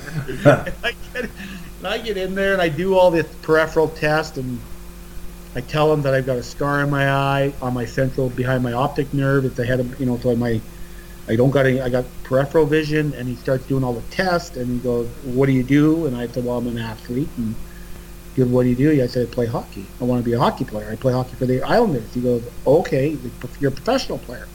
I said, well, I am, but I said, I need clearance to play. He goes, well, why has no one given you clearance? Oh. I said, I don't know. He goes, well, I cleared Wesley Walker. Oh, no kidding. He cleared Wesley fucking Walker. Can you fucking believe that? You went to the right guy. Is that not fate? Yeah, all really. New York, I picked that guy. Mm-hmm. What are the fucking chances? That's actually pretty crazy that you just picked the guy in the phone book. Yeah. Yeah, and he ended up clearing me, and then obviously it's history after. I had to wear a visor. I had to wear a visor for insurance purposes, but I was cleared to play. And then, well, now the Islanders are like, you can play, right? Now what? So it wasn't even the end of the year yet because I wanted to skate, and so they wanted to put me in racquetball. Do you know any of this part or no? Probably not. No, right? Nope. Well, fuck, you'll like this. So, Jesus, fuck! I got story after story. They always tell me I should write a book. Keep going, man. Keep going. And I fucking so now I get cleared, and they're thinking, because my depth perception, I remember the doc. I'm gonna have to find out his name. He said, you're gonna have to work on your hand eye, but what'll happen, Rich? Your good eye is gonna start compensating for your bad eye, and you're gonna end up, you're never gonna be able to play like racquetball or anything like that, because it's just your perception's not going to be quick enough, but it'll take time, right? But he goes, just if you could play tennis or something. So so I went back to Eddie and I said, they said I should play tennis. Tennis. So the Syosset Country Club, or the club, the tennis academy there. It's huge, right? Yeah. So Eddie, they do some, they started, the doctors get together and whatever, Eddie, and this is what we're going to plan. We're going to get him working on his depth perception. He can start skating once he gets a little bit. He can do workout now. He can do all his things. His pressure doesn't go up, blah, blah, blah. And there's more to this, fuck, some of this stuff. Anyways, so I go to Syosset. I'm booked to meet this guy. His name was, he was John what? John, what was his last name? Anyways, he meets me. He's all excited to meet me because I'm I'm an Islander, right? I meet him, and super nice guy, but a bit on the feminine side, right? Yeah. So I ended up calling him after, and his nickname and him, and he called me Rich, but I always called him Beth, right? So the first day we go out there, and he's excited, and he's in his track suit, and I'm in shorts. I got blue shorts, an Islander T-shirt. I got my socks pulled up to my top of my cap. Oh, I wish there were pictures. Oh, and I get in there, and he gives me a racket. He goes on the other side, and we start hitting the ball back and forth, and I can't hit the fucking ball. And he is, you think about, what's the word I'm looking for? Very, throwing his hands up in the Animated. And he's like, what the fuck have I got here? I thought you were an athlete. That's the impression. He's stressed right out. Yeah. We do this for 15 minutes. I'm supposed to be there for an hour. He goes, I can't do this anymore. And I'm like, what do you mean? He goes, I need a break. I said, okay. He goes, no, you just leave and come back on Wednesday. No kidding. So I fucking leave. Yeah. With my tail between my legs, feeling like shit. Yeah. Right? Because now I look like I basically just embarrassed myself, right? Yeah. So I come back on Wednesday, and the academy's huge. That Syosset Academy is freaking huge. Yeah. There's courts all over. I was looking for a court, I think it was 21 or 22 or something. And, the first day, John meets me right at the front and escorts me to the court. I'm like, I'm here to meet John. They're like, John. So John's their pro, right? Yeah. So John, I'm like, well, where is he? And they go, well, he's in court. He's at court. I think he's at 21 or 22. I'm like, well, where's that? And they're like, well, you go down here, and I'm like, it's like a maze. Yeah. I can't find anything. I can't find him. Well, I finally kept finding him, and he's sitting on in a chair in the middle of the court, one of the sides. Yeah. And he's got all those, what do you call those ball things to keep the tennis in, ball racks, whatever they are? Yeah, well, I don't play tennis, so I just call it the ball basket or something. Ball basket? Yeah. He's got at least 10 of them around his chair. Yeah. And I'm like, I walk up, and I'm like, hey, John, how's it going? He goes, oh, good, Rich. He goes, you haven't left my mind since you left here. He goes, buddy, you know what? I said I was going to work with you. I've worked with the best. And this is just going to be another challenge for me. Okay. So guess what he coached? What? Yvonne Lendl, Agassi. Oh, okay. So now he's working with the opposite. He's working with the exact opposite. But he had been with that group. He had played a part in their development. Wow. Okay. So Beth or John gives me a racket with no strings. Okay. And I look at it, I go, "You're joking, right?" He goes, "No." He goes, "Rich, you're going to stand about 10 feet from me here. I'm going to bounce the ball at you, and then you're going to watch the ball go through your racket. Don't take your eye off the ball." And he goes, "We're going to do this for the next 45 minutes. We're going to work on your form, on what you got to turn your hip. It's not just arms." Well, holy shit. Talk about a difference. Yeah. He goes, "When we start playing," and I'm actually a pretty good tennis player now. Okay. Because of him, but he took it to a whole nother level. Like, he worked on my agility with these lights that he worked with Lendl and Agassi on the court, to the point of taking his stuff. Like, he just took it to a whole. He's an elite coach. Yeah. You could tell by what he was doing with me. Yeah. And even Mick came out a couple times. Oh, that I wish I could see. He fucking brought Mick out for shooting because we were using the lights. Like, there was 6 lights basically in a briefcase. Yeah. And there was 3 on the top, 3 on the bottom. So if you stood in the middle of the court, you were either going straight ahead, straight back, to the right, to the left, or turn, go to the corners, right? Mm-hmm. And you had to react to these lights, and it was a fucking workout. It sounds like it. And you have to come back to center all the time. Well, what do you think my whole fucking game is? Turning. Yeah. So this whole motion of the crossover, then turn, well, he got me turning, pivoting like nobody's business. That's why a lot of times I never got beat wide. I attribute that to with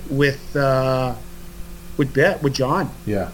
Being the way he was, like, he helped me with that, and then obviously tried to make me a better shooter. And he put the briefcase behind the net, and it was pick half of the net or top shelf, bottom.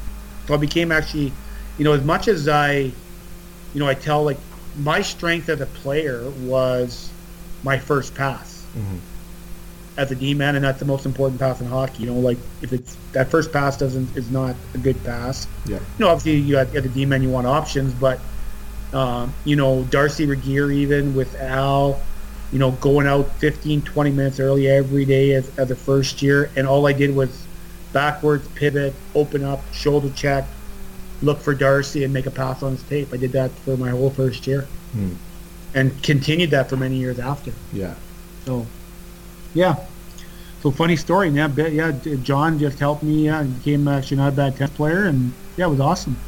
And then we got back into playing and had to wear a visor. The visor actually worked to my advantage as I played, because now guys that didn't know anything were like, "Oh, he can't be tough. He's wearing a visor, right?" Yeah. Or you're hiding behind. A lot of people didn't know that. Even like I remember Ron McLean and Don Cherry, and they didn't know that I had to wear a visor. Right. They didn't know that I lost all my central vision. Like, if I lose the vision in my good eye right now, I'm blind. Yeah. I'm basically screwed, right? So, yeah. What I was going to ask you now, going into the next season, how difficult was it adjusting to the visor? Because I imagine you hadn't worn a visor since junior, right? Yeah, so it wasn't bad. Honestly, and I couldn't wear a small visor. I had to wear almost like a full ITEC a little bit that came down to my nose. Yeah. And partly, so when I look back now, like, you think about the chances, I guess, as you're playing the game and you remove your helmet to fight. Yeah. Like, if I had got my eye, so I actually, I tried to change even and go a little bit more left after a while, because I was always trying to lead with to show my bad eye instead of my good eye. Right. Because if I went right, I was now exposing more of that eye, right? Yeah. So I had to I became more of a lefty after a while, southpaw, which actually works to your advantage anyway. Definitely. Now, your first fight that season was actually against someone we talked about already, Jay Miller. Going into the season, knowing, you're wearing the visor and everything, but I guess in the back of your mind, you're going to have to fight at some point. It's just with the way you play, it's going to happen. Were you hesitant about that? Was there any trepidation? And when it was finally over and you said, "Okay, I'm good," like, was it like a big relief? No, you know what, it wasn't. I can't. Honestly, it never crossed my mind. I was just happy to be playing again. Yeah. that was more than anything. I was basically, I'd went from almost losing the game itself, to being able to just play again. So there was no hesitation on the fighting. And I remember Eddie, the trainer, telling me to try and manage myself a bit better, right? Mm-hmm. But you really can't. Once you get in the heat of the moment, you're playing the game, you forget about all that stuff of what to manage. And you know what I mean? I'm sure if you talk to a lot of players, once the emotion sets in and everything else, and it's really hard to do, to sit there and say, well, I'm going to go. Whenever you start planning stuff, it doesn't usually turn out that way. Right. But it was, no, not at all. Just excited to be playing again. And it was just awesome to be able to wear an Islander jersey again, right? So. Oh, yeah. So we talked about your first NHL game. We talked about your first NHL fight. We talked about your first NHL fight with the visor. And now we get to talk about your first NHL goal in Edmonton. Tell me about that. Oh, it was awesome. It was like, first of all, it's like, I hope it happens soon. Yeah, right? And we had actually, my hometown they actually had a bus. They basically brought a busload of people there. Yeah. So there was the whole busload, and, Ray Ferraro made a pass from behind the net, right? And, it was just the best feeling in the world to kind of get the, monkey off your back, I guess, because when Al took over, and here, I forgot to go through this, when Simpson got fired and then Al took over, Al cut all my ice time, and I lost all my confidence, and lucky Wills was still there, right? Mm-hmm. And, I'll just kind of backtrack a little bit, and Al was what Al told me was that I was mentally weak, so he didn't ever see me as an offensive guy in the league, which he was right, right? I had a good start to my first year, and I had, I was feeling pretty good about myself, I guess, and he probably saw that too and said, "No, you're not ready yet for this, right?" Mm-hmm. And he wanted to make me a defensive defenseman. He basically said to me, "He goes, 2 weeks in, I thought I was gonna get sent down to the minors because of not playing and kind of being in that." I think he took me out of the lineup even, and I was just devastated. And go to practice, he used to yell, "Pilon's gonna fuck this pass up," and I'd go back and fuck up the pass, go again. Just on pins and needles. And so then I talked to Wills, and I remember I was like, what am I going to do? Like, I don't want to get sent down. I want to stay here, blah, blah, blah. And so then Al talked to me the next day, and he came up to me and he said, "Rich," he goes, "I think you're going to be a hell of a defenseman this week." But he goes, "You're not going to be an offensive guy. I don't see you as an offensive guy. I see you as the guy, a shutdown guy." He goes, "the guy that punishes and able to play in that top two pairing." Mm-hmm. But he goes, "You are mentally not tough. You're going to have to get mentally tougher." He goes, "You don't hear me out here. When I yell at you, you don't hear me. You got to tune me out. And it's not about trying to please me. It's about pleasing your teammates. This ain't about me." Yeah. And he was right. Mm-hmm. And I had turned into just wanting to please him because I want, and that's not, and that's why I tell players now. I said, your job is not to, we give you guys guidelines, but your job is to make sure that your teammates are happy with you. Right. Really, right? Mm-hmm. Not, we want the coach happy, but really at the end of the day, you got to get, where do you get the biggest respect? It's from your teammates. Yeah. When your teammates talk well of you and talk highly of you, well, there's no better feeling in the world than that. Right. We're seeing some shit now with that Lipsick kid, right? Yeah. Mm-hmm. Like, what a piece of shit kid. Like, really? Yeah. Like, if that was my fucking kid. Oh, yeah. If that was my fucking kid right now, I'd have him fucking by the fucking throat. Yeah. And I'd be kicking him in the ass. Yeah. Like, so disrespect. Like, like I joked. Like, I joke about stuff. I was talking to my wife about this. I joke about some stuff where if I cross the line in our house, but I don't put anything in writing to the point. And I do it as a joke. Yeah. Mm-hmm. He's not joking. I don't give a shit what anybody says. He's not joking about that stuff. He actually feels that way. Yeah. Really, right? Yeah. So what Al tried to do, Al tried to say, "Listen, Rich, just what you're going to be. If you want to be a defensive defenseman," I said, "Al, just tell me what you want me to do." Mm-hmm. He goes, "Oh, Rich," he goes, "you're going to go from basically our own end, our D zone, to the offensive zone blue line." And he goes, "You're going to he goes, I don't care if you score goals, I don't care if you're not playing in the power play, but you need to punish and take care of your own end. And he goes, if you want to learn, I'll teach you. And that was it. And he just took me under his wing, basically, with Darcy and Rick, and basically molded me kind of into a real defensive defenseman, punishing blue liner. How difficult was it that first year? You already touched on the fact that a lot of people didn't know that you needed to wear the visor, and now the people who knew you and knew your style now, hockey players are not shy on the ice throwing chirps around. How frustrating was that? I'm sure you heard a lot of chirping the whole year about the visor. How was that process for you psychologically? Fucking didn't bother me a fucking sniff, man. Oh, okay. You know what? I was never a talker on the ice because I'm better at one-liners now, but as a player back then, I didn't have any one-liners. Yeah. My only one-liner is "fuck you." It's effective. But my biggest thing was that smiling at guys and kind of winking at them and giving blow a kiss at them. You know what I mean? Yeah. Mm-hmm. And just get under guys' skin by just being dirty. Yeah. Playing, beyond the rules, right, and getting away with it, right? Mm-hmm. That's what I became good at, especially when there's only one ref, right? Yeah. And, but knowing that every time you stepped on the ice and when you took liberties, that, warm-ups were like, fuck it, I remember guys just telling me, Kosher and these guys just were coming to get you. Mm-hmm. Okay. So I said, you know where I'll be? I said, after the period, we're going to be back out here somewhere, so. Yeah. So, I never got, I got chirped all the time, though. Like, and that's just, obviously the chirping that happens now, like,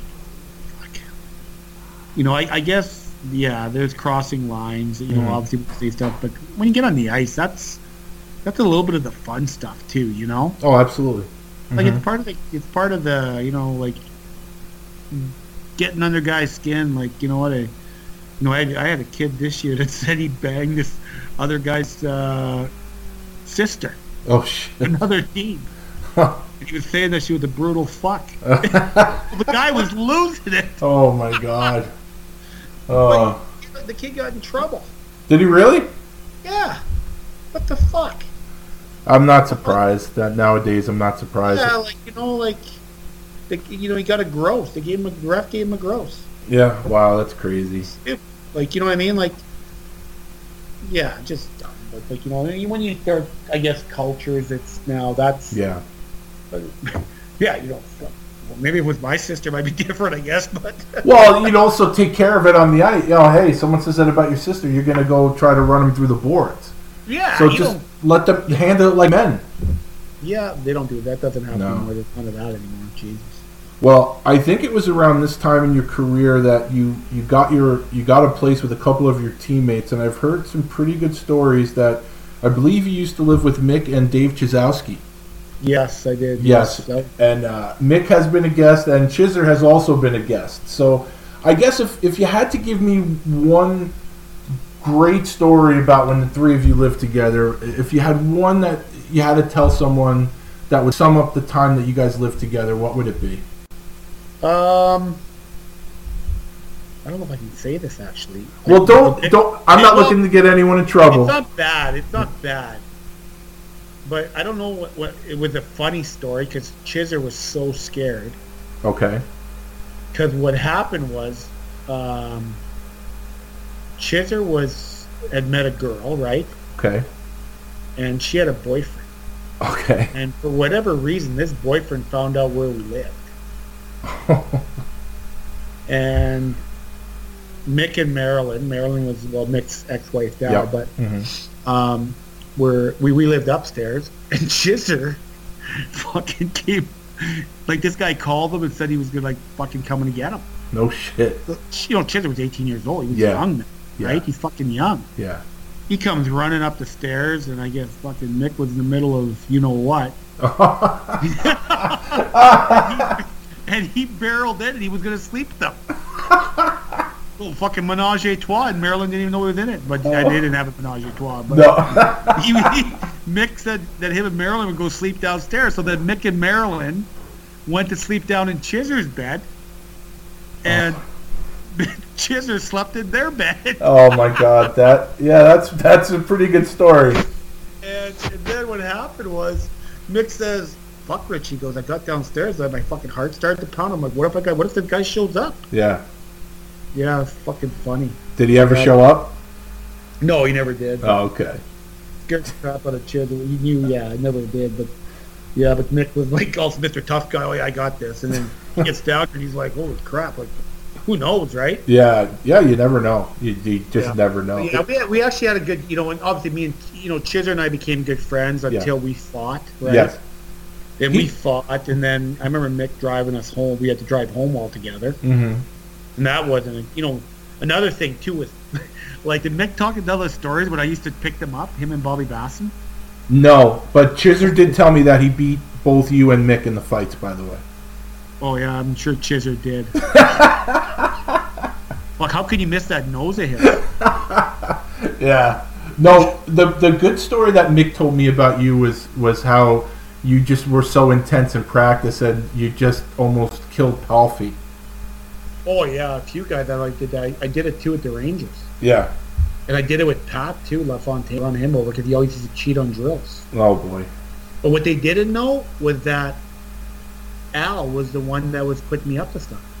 Oh, is that right? Yeah, so what Al would do, and now this is what I learned as a player, and after that, Al was really, like, he was awesome. Al was just, so Al, when you were losing, Al was like comforting. When you were winning, he was like a drill sergeant. Yeah. He was hard on you. So what I've learned from Al, one of the best coaches of all time. Yes. And I remember talking to Al back after, you get older, and he just said that. I remember him, and even, like, the time to coach is when you're winning. That's when you can just press and you can push. When you're losing, it's all about picking them up. You got to pick you up, and you got to be the patter on the back. Yeah. The odd guy may need a kick in the ass, but as a team, you need to be kind of loved more. You know what I mean? Yeah, absolutely. And the coaches that think they're gonna punish, and that's one thing I learned here, even at this level, is punishing a team for losing. Is you want to lose a team, do that. Yeah.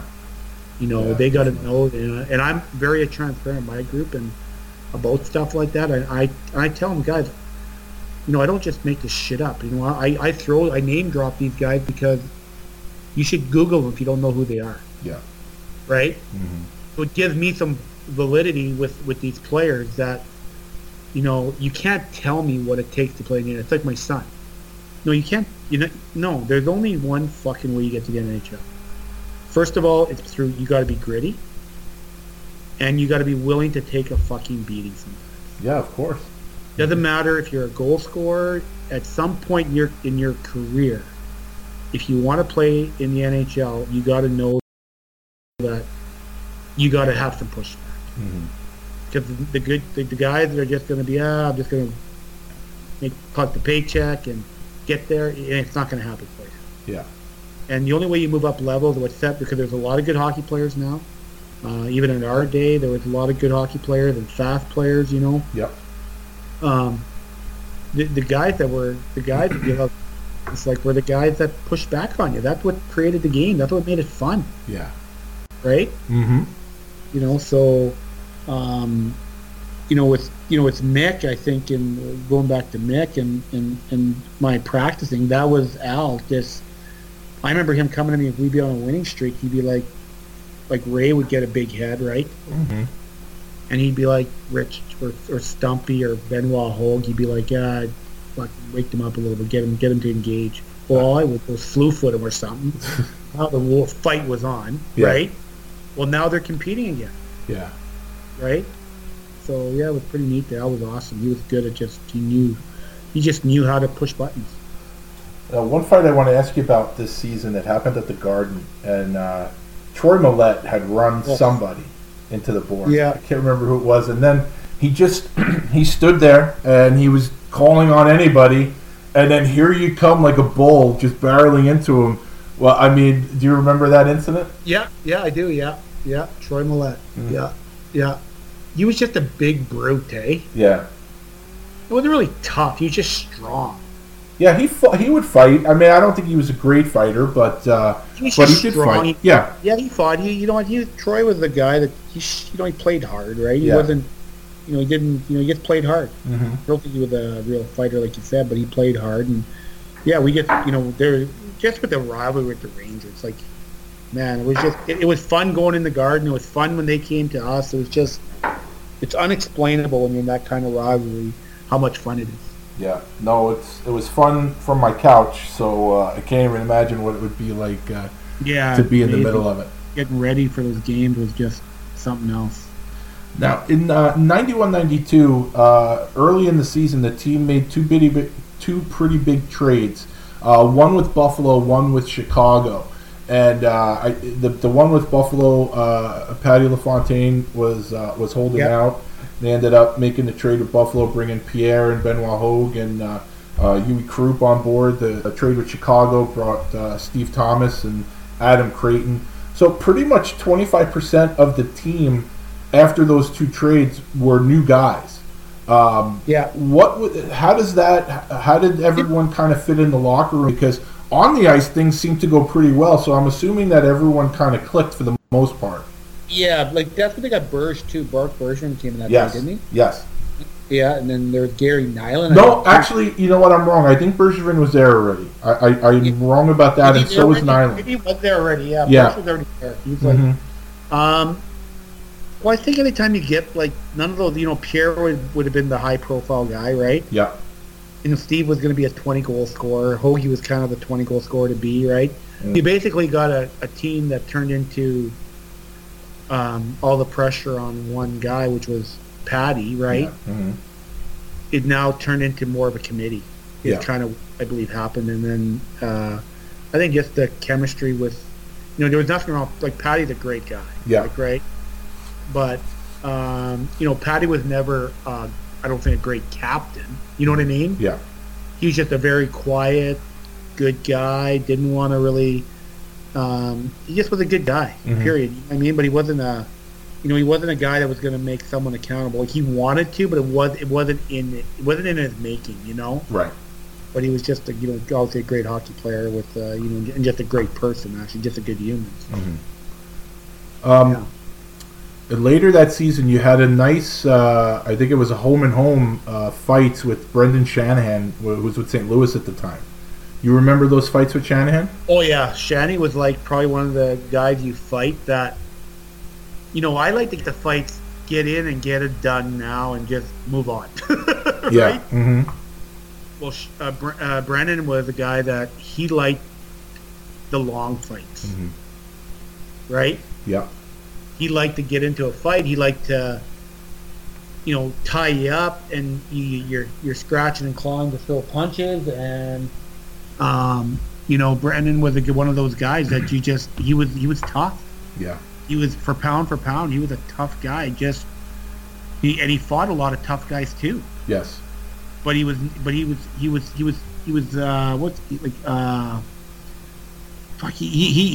a grappler, I guess, kind of. You know what I mean? Yeah. Mm-hmm.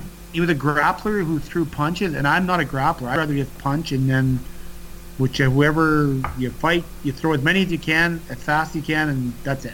Mm-hmm. Yeah. Mm-hmm. And Shanahan was the other way, but he was a guy that I respect very much because I thought he was just he was just a tough hockey player. He was a guy that showed up every night. He fought. He wasn't afraid to fight. And obviously he's a very smart man also, because he's obviously even I think once he became with the Devils and everything else and getting to St. Louis, he's just got that knack for leadership, right? Yeah. Yeah.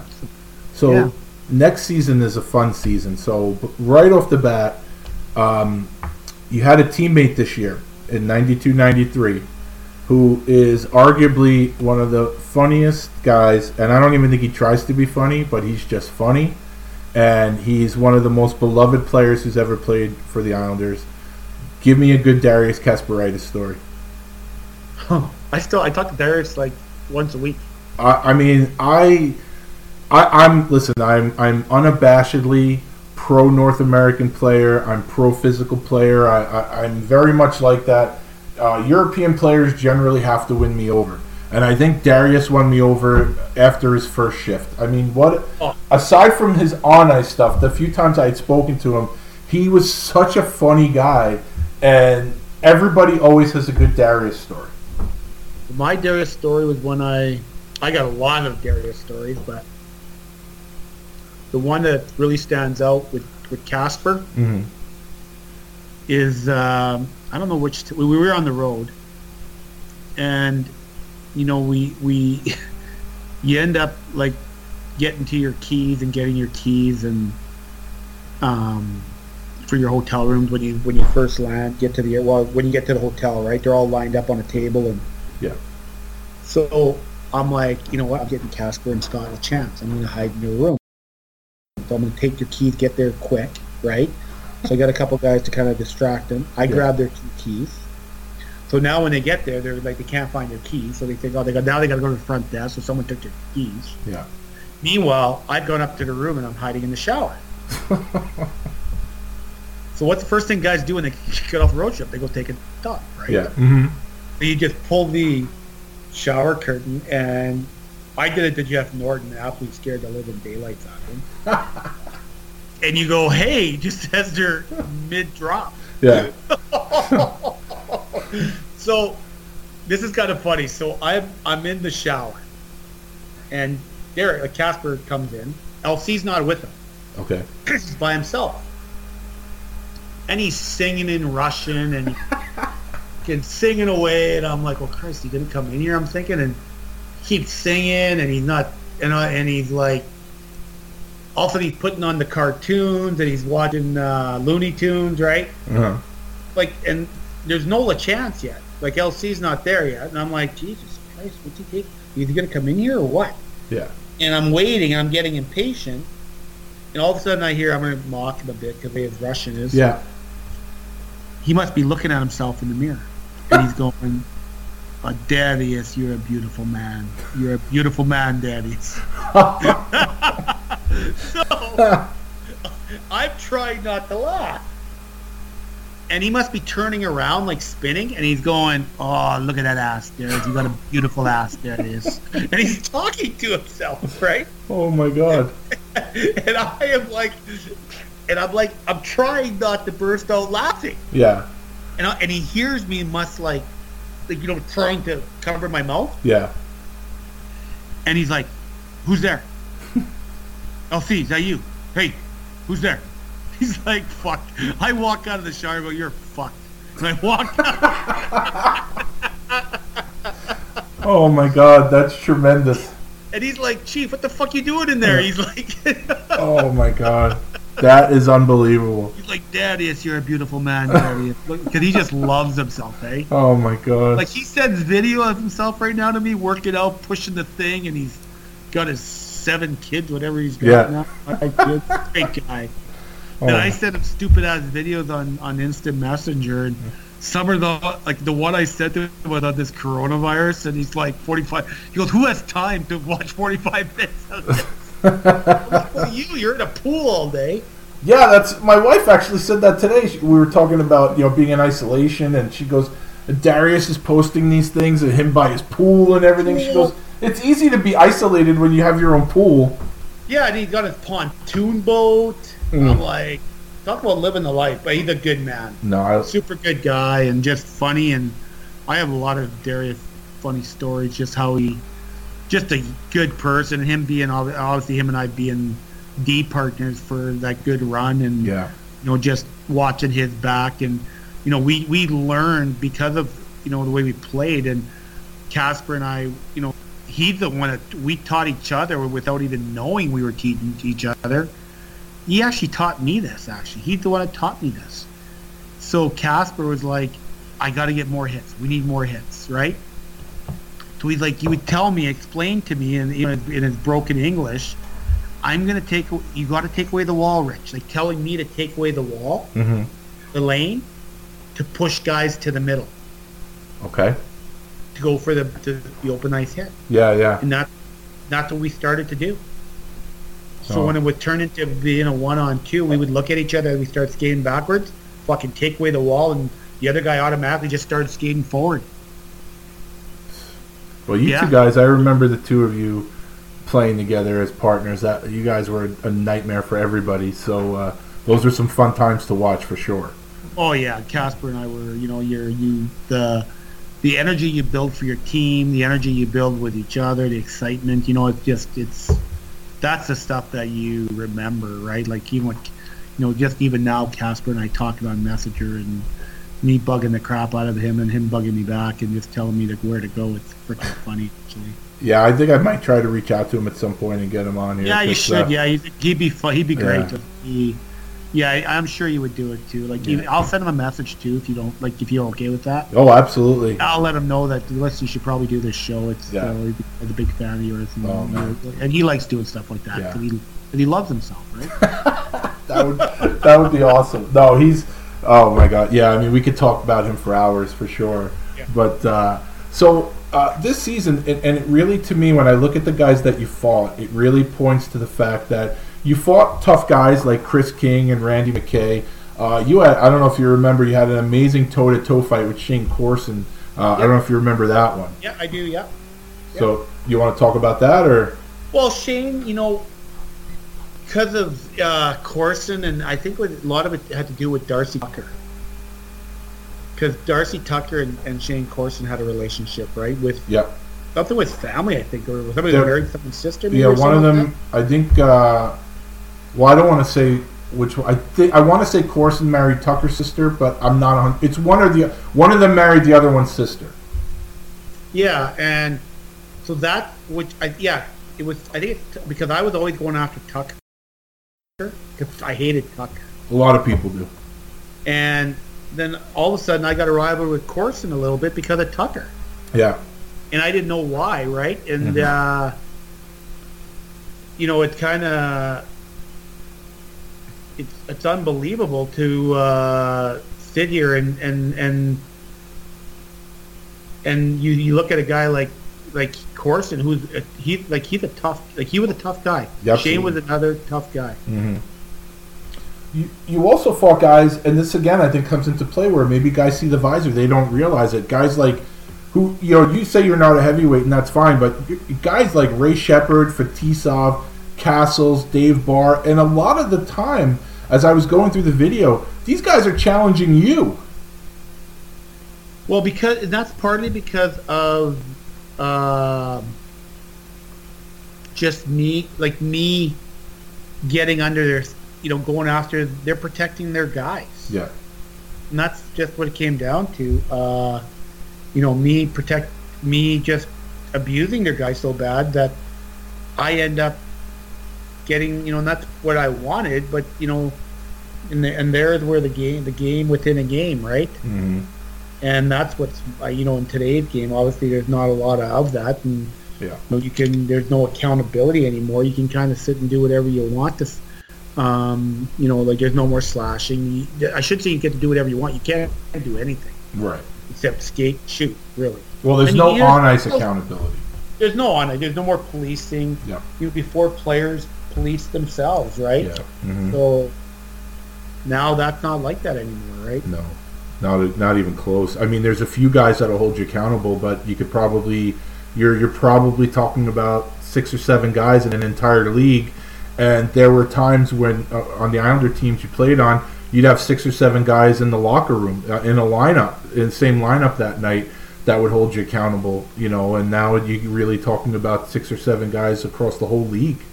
So, well, that's exactly it. And it's just a whole different, it's a whole different animal. Yeah. And the part that we, as players, and Mick will attest to this, that, Mick and, I was fortunate that I got to play enough, right? Mm-hmm.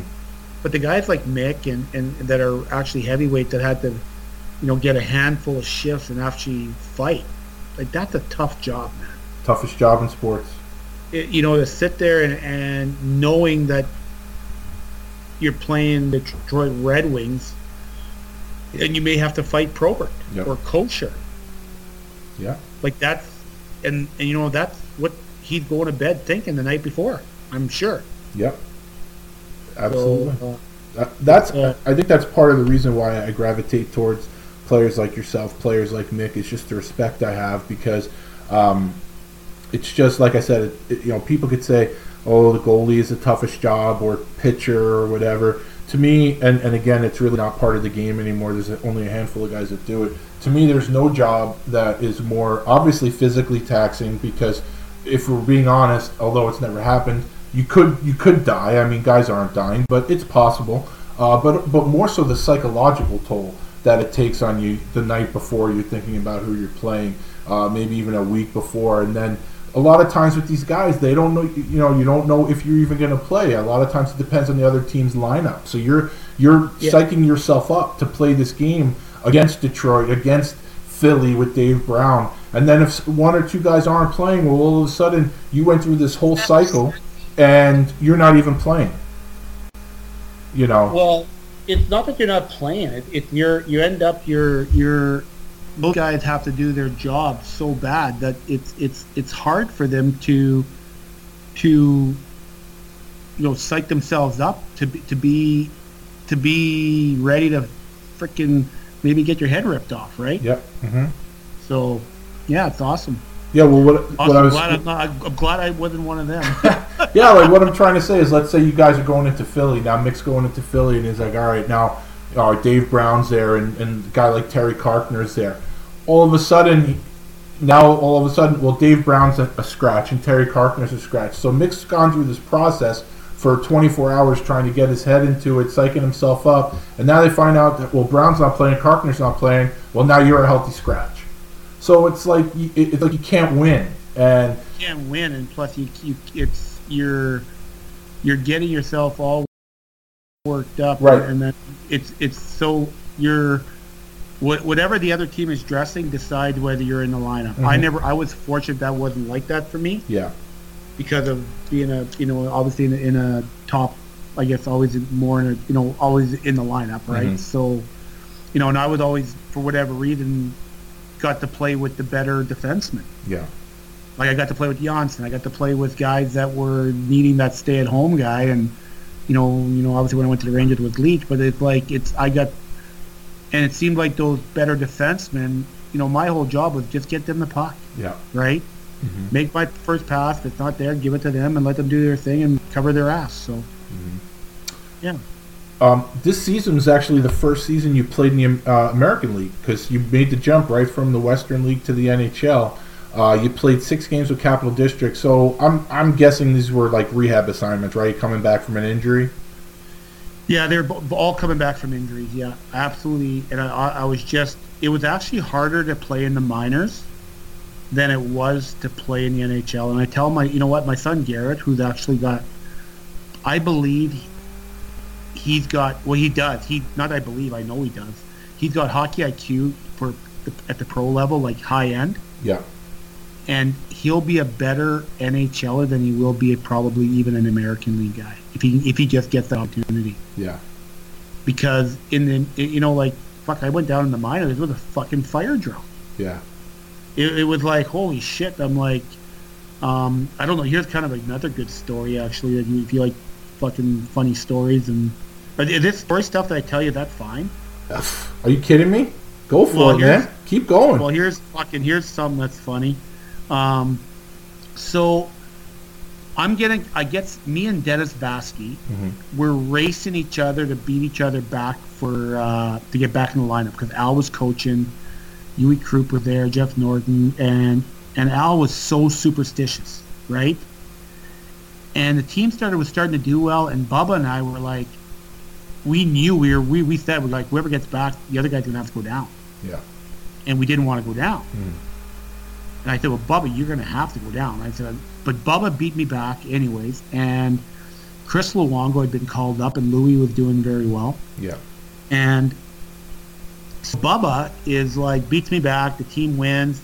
I'm ready like 3 or 4 days, like a week later. And I end up, Al comes up to me. Practice, it's Monday. Right after the weekend, they win both. And he got the green light that I'm ready to play from Richie. And Al goes, we're going to send you to the minors.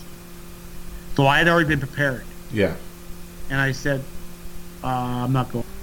Donnie Maloney was the GM. Mm-hmm. And he goes, you're not going? I said, no. I said, he goes, what do you mean you're not fucking going? I remember we were at Syosset there. Mm-hmm. And he goes, you're going down, Rich. I said, no, I'm not. Well, you'll have to put me on waivers then.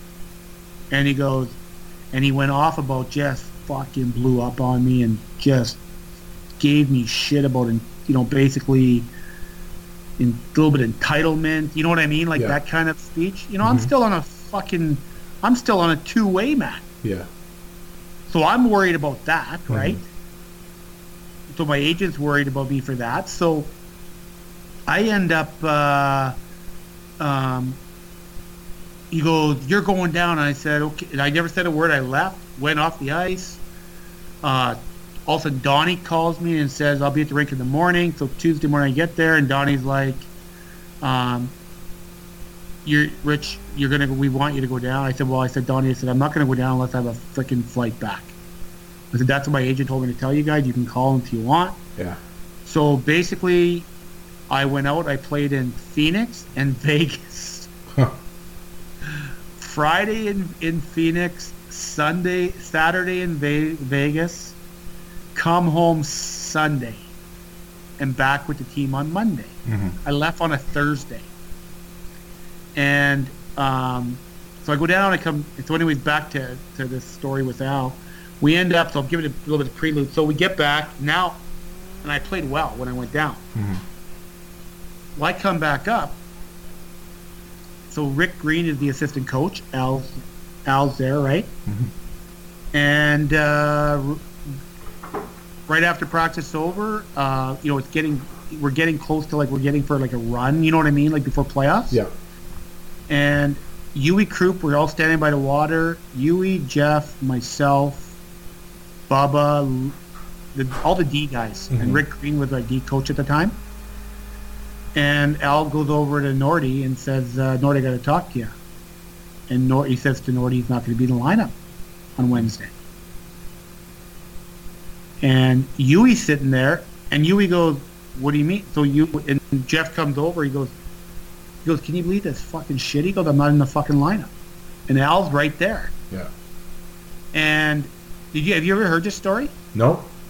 And fucking Yui, so then Jeff looks at Rick Green and goes, Greeny, do you think I should be out of the lineup? And Greeny puts his head down. Oh, no. Oh, no, yeah. Well, now credibility with Al just went out the fucking door, right? Yeah. And Al says, Nordy, you're out. And Nordy goes, you know what, Al, fuck you. Oh, shit. He goes, you think you're a fucking coach? He goes, those 4 Stanley Cups you guys won? He goes, Big Bird could have fucking been behind the bench with those cups. Oh, shit. Fuck. Well, that's how Nordy got his way out of... So then Nordy goes off the ice. He smashes up the whole door of the coaching door, right? Yeah. And does that. And then gets sent down. Basically, he got traded 2 days later. Shit. That was Nordy. Got traded to San Jose. Wow. Unfucking believable. Oof. So there's but going down to the minors was just, I was a target, right? That was one of my questions when you were down, especially Capital District. Yeah, I didn't want to fight. Yeah. I hurt 2 guys in Vegas. And just I actually hurt 2 guys. Like one guy with a knee on knee, but it wasn't me sticking out my knee or anything like that. It was more just an accident, right? Yeah. So, but it was just, I was a target. It wasn't fun. It was hard, actually. So that's part 1 of my interview with Rich Pilon. I hope that you enjoyed it. I certainly enjoyed chatting with him. Stay tuned. Next Monday, part 2 will drop. It's another 2-hour piece with Rich where we cover the second half of his career. And again, I think it was a great job by Rich. Very forthcoming, and lots of laughs in this interview. It was a lot of fun for me to do. So I hope you people enjoyed part 1. I know that you'll enjoy part 2 next week. And until then, stay safe, everyone. Have a great day.